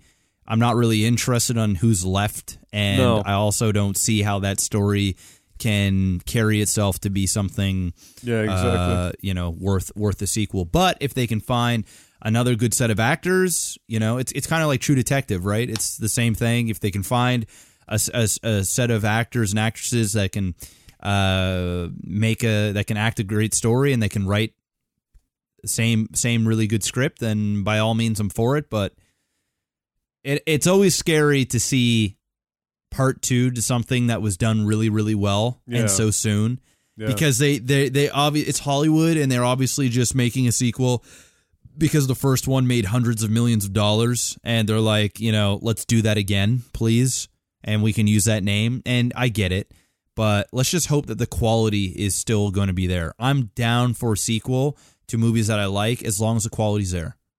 And I fear, in the horror genre, I don't know. Yeah, that's what I'm thinking. Speaking of sequels, and I had no idea this was a thing, but apparently Rian Johnson is in charge of his own fucking Star Wars trilogy. I had no clue. I knew that. I just thought that he had his little moment. Oh, you just thought he came in and he fucked Star Wars and gave it a little STD and left? Yeah, no, now he wants to come back and give it more? Nah, so Rian Johnson, he wasn't even planning to do episode 8. I do believe JJ was supposed to be doing that, and then there was some shit that went down. I think he had some personal family issues or some tragedy that happened.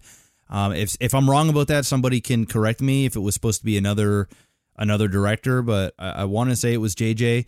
And so unfortunately, or fortunately, depending if you like episode 8 or not, Rian Johnson was in charge to do his own trilogy, to do a non-Skywalker trilogy, new characters, new everything.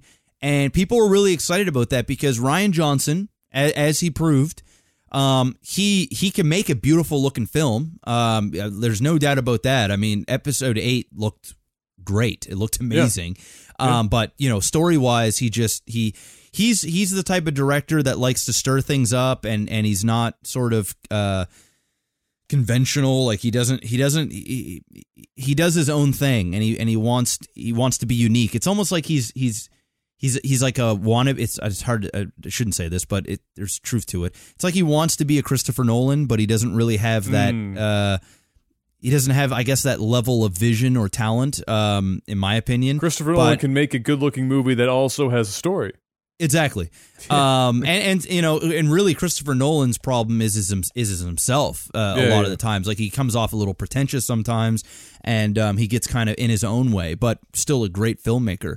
Rian Johnson's really no different. He can make some really good films, and I'm actually excited for his own trilogy because I think the main reason why people didn't like episode, or the ones that didn't, is because he just deliberately came in and fucked with the formula that everybody loved and characters that they loved for the sake of fucking with them, right? It wasn't that it was, in my opinion, a bad Star Wars movie because I loved everything that was Star Wars before that, besides the prequels, but the characters and stuff like that. I loved that world, and I still loved Rian Johnson's world. I just hated the direction that he took certain characters. And, that was that. I think that's the main reason why it failed in a lot of people's eyes. I'm actually okay with Rian Johnson making his own trilogy, because if he's going to go with brand new characters and a whole new story, and we're not talking Skywalkers, and he's just going to do his own thing, I'm down to digest whatever he wants to give me, and I can see his vision from start to finish. He's not going in there halfway through a trilogy and trying to figure out. He knows where he wants to go. He's getting ample amount of time to develop this and write it and prepare. I'm okay with that. And I'm still okay with that. Even though I did not like episode 8, I'm actually okay with it. I'm not angry about it. So, yeah, I'm okay with Rian Johnson doing it as long as he's not fucking with characters that I'm already attached to and whatever, right? But I think what JJ is going to do for us now in episode 9 is he's going to tie things around. He's going to pay some tribute to the fans. You know, Mark Hamill signed on for it. Billy D. Williams is signed on for it. There's rumor that Darth Vader is going to be in some sort of fashion, whether it's a flashback or something. Rumor is that he's gonna have an appearance in the movie. He's staying true to Princess Leia, and he's using footage that was filmed in episode 7 and 8, and not using some other actress or using some sort of weird face thingy going CGI on, stuff. CGI thing. So I think what JJ is going to do is he's going to be very safe with this movie. He's going to tie things around. He's going to do a lot of fan service and put Star Wars back in good grace, the fans back in good grace with Disney, because it's been a clusterfuck. But as for Rian Johnson, do your thing, boo boo. Just stay away from the Skywalker trilogy and be done with it, because I've seen tons of interviews with Rian Johnson. And the guy legitimately loves Star Wars, and he cares about the property. It's just he came in halfway through. He wanted to do his own thing. He wanted to put his own little, Rian Johnson stamp on it, and didn't work out for me, and for a lot of people, didn't work out. I didn't like it. Doesn't mean I hate him or I hate everything that he's ever done. It just didn't work. It just didn't fucking work. Yeah, and I hate the movie. Yeah, that's it, and it sucks because I love Star Wars. So it's I get everything that you're saying, because it makes perfectly good sense. If it's a new trilogy that's not Skywalker, it's not all the characters that we know. Yeah. If it's basically completely, it is, yeah, away from that. Like, I get that. Yeah, we get to see his vision from start to finish. It's going to be 3 movies so that we can see the complete thought process that he had for the movies. I get all that, and I want to be excited, but I feel as pretty as episode 8 was, because it was a very pretty film, substance was garbage, fucking hot, steaming garbage. And it's not just the parts where he in my opinion, which is a bit of a contradictory of terms, in my opinion, objectively fucked with the characters, but even the stuff that wasn't the original characters, I think he fucked almost everything that he could have fucked in that movie 3 or 4 times over. And on top of that, we got the bullshit casino, whatever the fuck that was. And so all I thought of when I saw this was, we're going to get a bunch more shitty, we're going to get a really pretty trilogy of Star Wars films. And he's going to, despite get a shiny turd. Yeah, despite the fact that it's not with the main characters, or it's not a Skywalker film, they're still going to reference that shit, because if you don't, people aren't going to care as much. It's just kind of the fucking way it goes. Even the stuff that isn't mainline Star Wars films, they still have to tie it in to that universe somehow, because you have to keep people, of course, on board with that investment in that original universe. So that's going to be there. And I just feel like we're going to get 3 movies of the casino, and that's bad. That's fucking awful. It's going to look really good, but we're going to get a bunch of him using Star Wars, which was my problem with 8. Using Star Wars, which is one of the few properties in film that can get away with sticking to a certain formula, because that's what people want to see, and how they lose themselves in the movie is because they had that expectation. And there's that nostalgia factor, whether it's the old characters or not. If it follows the formula, you still feel like you're in that Star Wars universe. And then push a bunch of Rian Johnson socio-political fuckery in there. And that's garbage. I don't want to see it. So if he does that, I'm checked out after the first movie. I don't give a fuck. He's got one chance with this trilogy for me. Yeah. To show me that he's not going to be some fucking idiot about it and do something and not like you said, like try and be a Christopher Nolan without the skills. Because I agree that's I don't even think I also think that Christopher Nolan even overreaches sometimes with what he does. But fuck that shit. I don't want to see it. So if he's got one movie to impress me, I'm not going to give him all that money for a trilogy if after the first movie, I can just see it in my mind. I can see it. We'll get like 45 minutes in and we're going to get some white knight fucking social justice commentary shit. And I'm not even sure. Brutal. I'm not sure that's Rian Johnson or that's Disney, right? Like, because obviously he's got a. We didn't get it in episode 7. Yeah. So the fuck is it an 8 for?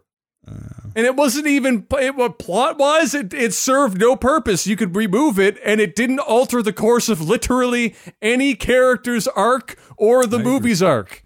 Yeah. So I'm saying that's Rian Johnson personally. Godspeed. We'll see what happens on his first Star Wars episode to his new trilogy, and we'll see what happens. But there we go. This was something that was an experience for me this week. So, randomly popped up in my timeline, but I saw somebody, some publication mentioned that there was this media streaming service that had added, it's called like Nick Splash or Nick Splat. That was it. Which was a selection of Nickelodeon, like OG Nickelodeon cartoons and TV shows to their streaming service. We're talking shit like Doug and Wild Thornberries and some old school shit. Like some old school shit. And they even have some of the old game shows on there. Are You Afraid of the Dark? Was on that list. Like some good shit. And it was like the first wave. I expect that there will be more of, because there's so many good Nickelodeon shows. And so I was like, that sounds like fire. I need, and it was Doug, but it was Nickelodeon's Doug and not Disney's, coincidentally. Disney's shit fucking destroyed Doug that happened. I was all excited. So I go and look this thing up. Apparently it's been around for a while, and it's a joint effort between Crunchyroll and Funimation. And you would know at least what Funimation is because it's who does the dub for Dragon Ball Z. So, and it's who they do dubs for a lot of shit. Like they're the go-to North American, I guess, or English dub for a lot of anime. So their parent company and those two, they're working together.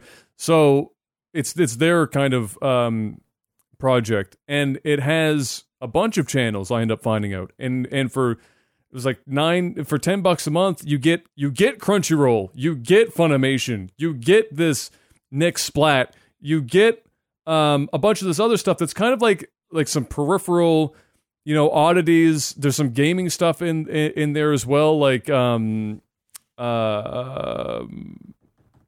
was the fucking red versus blue guys? Rooster Teeth. So there's like some Rooster Teeth shit in there. Like there's a whack of stuff. Geek and Sundry is in there. A bunch of things. And I was like, this is pretty fucking dope. So I straight up got on my VPN and I hopped on that bad boy, and I may or may not have watched an episode of Are You Afraid of the Dark and some Doug. Dude, Are You Afraid of the Dark is awesome. And they're going to be, what's next year? I think next October, Are You Afraid of the Dark comes back. Is it Are You Afraid of the Dark or Goosebumps? Goosebumps is coming, but Are You Afraid of the Dark is coming too. And I do believe it is Stephen King. And I don't know if it was M. Night Shyamalan who's doing the Are You Afraid of the Dark stuff, or it was the Goosebumps stuff. But I know it's like the same writers of Annabelle, and those lines of movies like from The Conjuring and stuff that are writing for Are You Afraid of the Dark. So it's supposed to be like an updated, scary version of Are You Afraid of the Dark. I mean, Are You Afraid of the Dark was scary for back in the day. When you were a kid. But when you were a kid. Obviously, it's a little goofy now, but... Yeah. But yeah, no, it's like Are You Afraid of the Dark it's coming. Like, that's awesome. Next year. That's awesome. So yeah, they got that, and I thought it was was pretty sick. It's called VRV. Again, is a weird name. It probably stands for something. I have no idea what it stands for, but yeah, VRV, and yeah, it was good. The video quality was great. It's one of those automatic, based on your screen size. If you're full screen or whatever, it will just show you on your connection your best possible quality. But it looked really good. Anime looked fantastic on it. Are You Afraid of the Dark was looking good. Doug was good. I just listened to the Doug sound, the opening theme of Doug like 5 times in a row because it's absolute fire. But one of the most fun things I had on the site was the name generator. They have a name generator for your account, and just random. You could just keep clicking it. It just keeps coming up with new shit. And honest to God, I was laughing my ass off some of the combinations this fucking name generator was coming up with. And eventually, I could have picked one of. I wish I wrote some of them down. And as it was happening, I almost thought about writing them down and tweeting it out because some of these names were so fucking good. But the one that I ended up choosing was my name on VRV right now is Flaccid Karate. Which is a fantastic. I might even use that in a video game. Flaccid Karate. I don't even know what that means. It's just really limp ass, weak shit karate. I guess some weak karate, some flaccid ass karate. So that name generator alone was worth my time. But yeah, like $10 a month.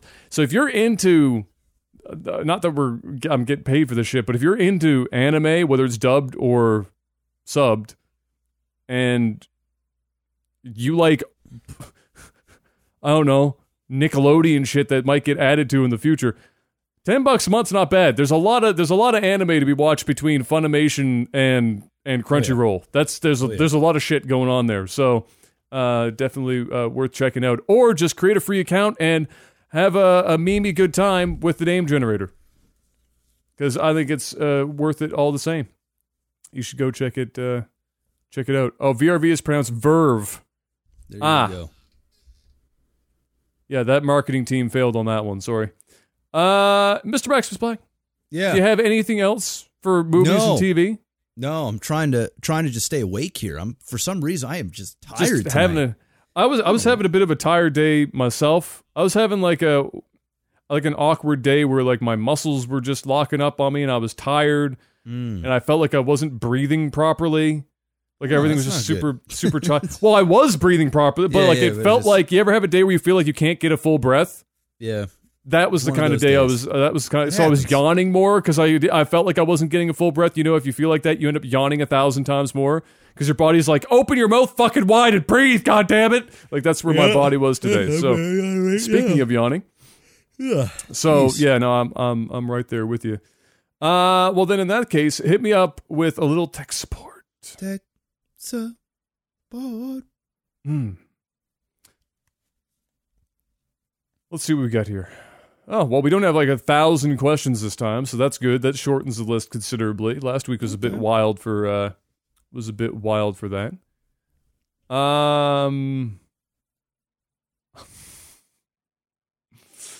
don't even know how this is being how we're supposed to interpret this, but I'll ask it anyway. This comes in from Mr. Chili's. Chili's. Or Mr. Chili Z, I should say, probably is what he wants to go for, given how this is all written out. Brand new supporter. Oh, thank you, sir. At the $10 level, let's go. Let's go, man. Thank you. The question is, do you have any teacher or people gone wild story? So I don't know if they're in like some sort of sexual context here, or just they lost their minds, or what. I have no idea what context we're supposed to roll with on this one, but do you have anything for that? Not really. Like I remember in high school we had a teacher that was an alcoholic. He was a science teacher, and he I like it's kind of mean to think about now, but people would like make fun of him and shit because he lost his license. Yeah, like at one point he had like the breathalyzer shit in his car, like a legit like fucking machine, like a weird thing all hooked up in his car, and he'd have to like do blow into the thing before he would get into his car and shit or something. But then there was like one time he just ended up losing his license, like flat out. And then people ask him like where his car was, and he'd make up excuse, or he'd get drives in with other teachers, and people would like talk shit. But I think the reason why people talk shit also is because the teacher was also like kind of cool as fuck too. Like first day of school, like he'd be fucking drunk, or like he'd just be like you could tell he'd be drinking. He'd have like a flask and he would drink. And then we had those burners, the Bunsen burners. The Bunsen burners. That's it.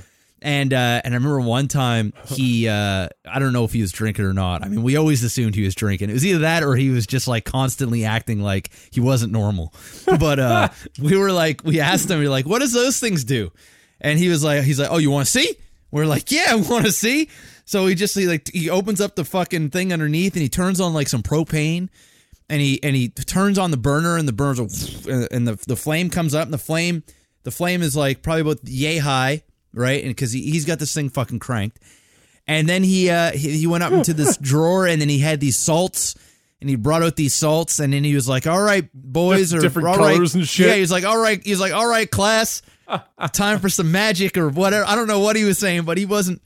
This was like all impromptu. Like it was like he was excited. He was just chilling there. We were all sitting there doing regular ass work, just fucking chilling. He's sitting at his desk, just probably looking miserable. And then some random kid just asked him like about the shit, and he just got up and he was like, "Oh yeah," and he was like, he was excited to do something. So he went up and got all this stuff. And he just started like just fucking like sprinkling just shit, just throwing it at the fire, and we'd be like red and then green and then fucking blue, and then he'd throw two of them together and it was like blue green, which was making like a fucking yellow or whatever. I don't know, but it was cool. So that's the only, and it's not even a crazy story. He was just like a crazier teacher. Like he wasn't like your standard teacher. Like he was. It's funny too to really think about this. Like I don't know how old he was. He was definitely like middle aged, probably in like his 40s or early 50s.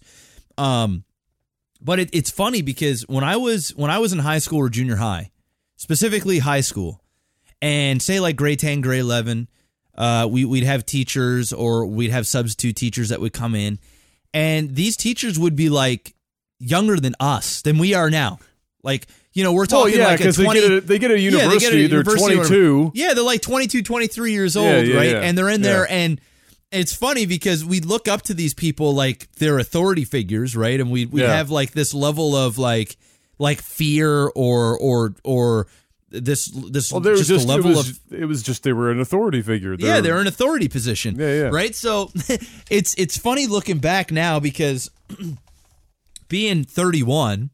And even if I was a 31-year-old substitute teacher or a teacher, like I'm just visualizing what it would be like to be a 31-year-old teaching high school students, and then just like when they leave the class, like the shit that you're saying behind their back, like this little fucking shit, or like just talking to your friends when you get home, and like this little fucking cocksucker in my class won't shut the fuck up with his buck teeth and he wears his fucking stinks and needs to put on deodorant and shit, like because that's just like how most young people are. Like they just that's the teacher's lunchroom talk. It's just funny just to think about that because like as a kid you don't really think that teachers are like that because you just assume they're adults and they're definitely just show like up to that. work and they go home and they just mark their things. They go to bed at a good time and they wake up. It's like they're human and they're young and they don't give a fuck.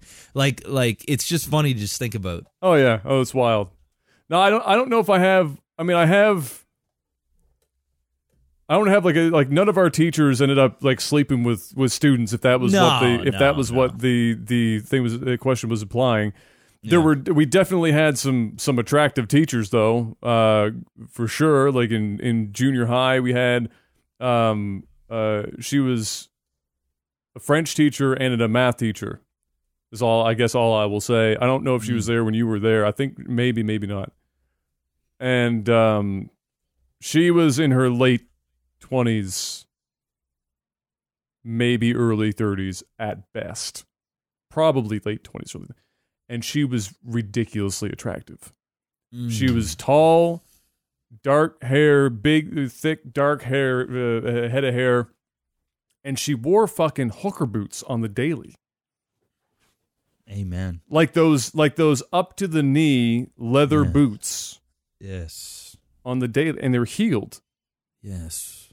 And she'd wear like leggings and then like a skirt. Yes. And into these boots. Mm. And she was put together. She was put together, and all the guys had a fucking crush on her because she was this French-speaking, super attractive, late 20s, wearing friggin' hooker, like. Merci beaucoup. Hot damn. Allez toilette s'il vous plaît. So there's that at the very least.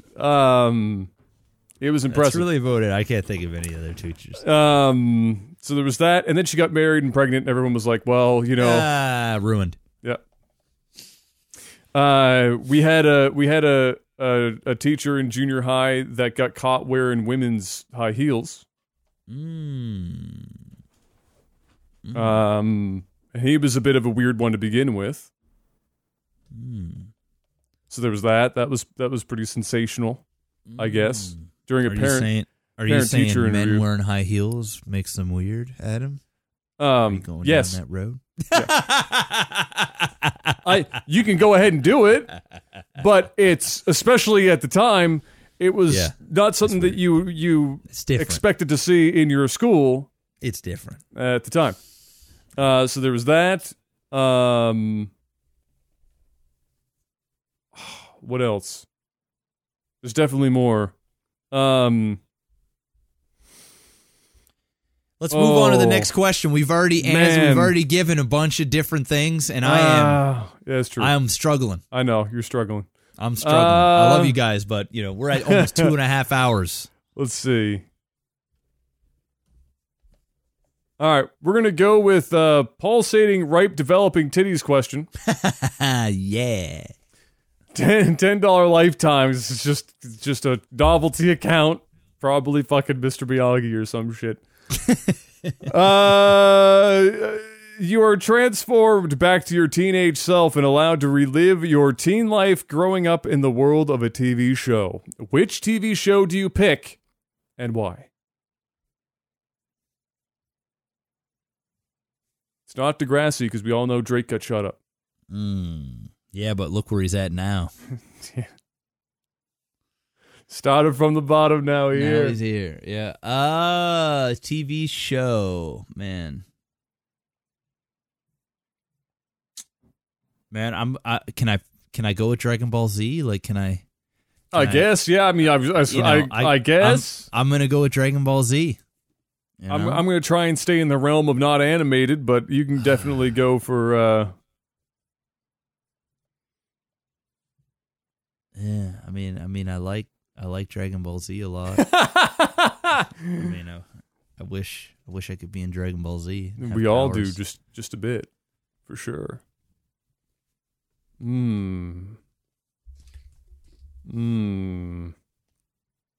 If I had to pick a regular show, just because I've watched it a lot in the last little bit, I would pick the '70s show. Oh, that's yeah. Okay. Just to live in the '70s and just to be part of that era, and it was, it's a cool show, it's a fun show. I'd probably go with that. There you go. It's a good pick. Yeah. I'm gonna go with something that's like, it's obscure. I don't know how many people even know what the show is. And then also it still works because it would be the right age group for what was like on the show. They're in that, I think it was high school or junior high, one or the other. I think it was high school. It's a show called Radioactive. And it's a teen it's the one with special powers, is it? No. Nothing special powers about it at all. Okay. It's actually centering around a group of kids that are just at this high school or whatever, but they're part of the radio station for the school. Like the school has like its own in-house radio station, and it's called Radioactive. At ours too. Yeah. And it was a YTV show, and I liked it. It was like it was really well done. The characters were good, and it was like a good, like normal ass kind of fun environment. The teachers were honestly, it reminded me a lot of our high school, where we had a lot of lax teachers that were still good role models. They weren't like strict assholes unless they absolutely needed to be. They were still pretty friendly with the kids in terms of just being a friend or whatever when it made sense to be so, like that kind of environment, and it reminded me of that a lot. So I guess I'll go with that. And the school was run down and looked like shit, so just like ours. Sweet, ghetto as fuck. So yeah, radioactive. I don't know if we have any other ones here to do real quick. Let's see if we do one more. Yeah, let's get one more in there. Squeak one more in here. Let's see. Oh. Ooh, Goose asks, what's your favorite burn or insult?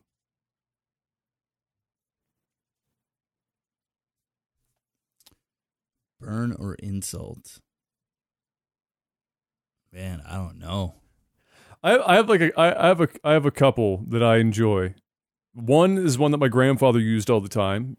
When somebody wasn't very intelligent, he'd say they were sharp like a beach ball, which is that's the opposite of sharp. Exactly. That's the joke. Yes. Is that you can't really get any less sharp than a beach ball. So sharp like a beach ball. A classic that's been around for a long time is take a long walk off a short pier. Is a good one. There's something about how Gordon Ramsay calls somebody a fucking donut that nobody else can pull off. Yeah. But when he says it, it sounds like a burn. If I called somebody a fucking donut, I sound like an idiot. But if Gordon Ramsay calls you a donut, you feel bad about yourself. And it's something about how he says it. So, my favorite insult is just pretty much straight to the point. It's suck a fat dick. Like that. I love it. I just love it, man. There's something about it that's just straight. Just suck a fat dick, bud. That's pretty much. It doesn't get any better than that. There's no hidden message. There's no punning. There's no ironic like fucking substance to it. It's just suck a fat dick, bro. Yeah. Like and you just there's probably nothing fun about sucking a fat dick. No. So even if you like it, it's probably just uncomfortable. It's uncomfortable and just it's there and it's just that's just one of the best insults you can give somebody. And it usually just means so much. Like you're just not like suck a fat dick. It's just like suck a fat fucking dick, man. And it's just like, God damn, bro, really? You went there? Like shit. Okay.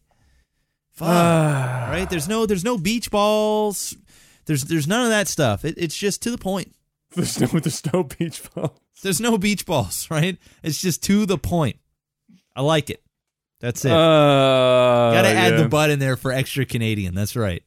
Suck a fat dick, bud. Bud, suck a fat dick. Just suck a fat fucking dick. I also like this one that's popular in hockey. It's calling somebody a fucking meat stick. Which is essentially, they might be jacked or whatever, but they're dumb as a fucking post. You're just a dumbass. You're just a big fucking piece of meat stick. A fucking meat stick. You're a fucking meat stick, bud. Absolute meat stick. Suck a fat dick, meat stick. Or suck my fat meat stick. Oh my god, bud. Yeah, bud. All right, bud. So there you go. All right. Ladies and gentlemen, that's the end of another Tactical Alpha podcast. Bud, we'll be back. We'll be back next week. Yes, sir. Next week, same time, same place, with beach balls and meat sticks. Let me hit up this end screen. No, it's not updated. Why are you asking? Let me head on over to the Patreon page here and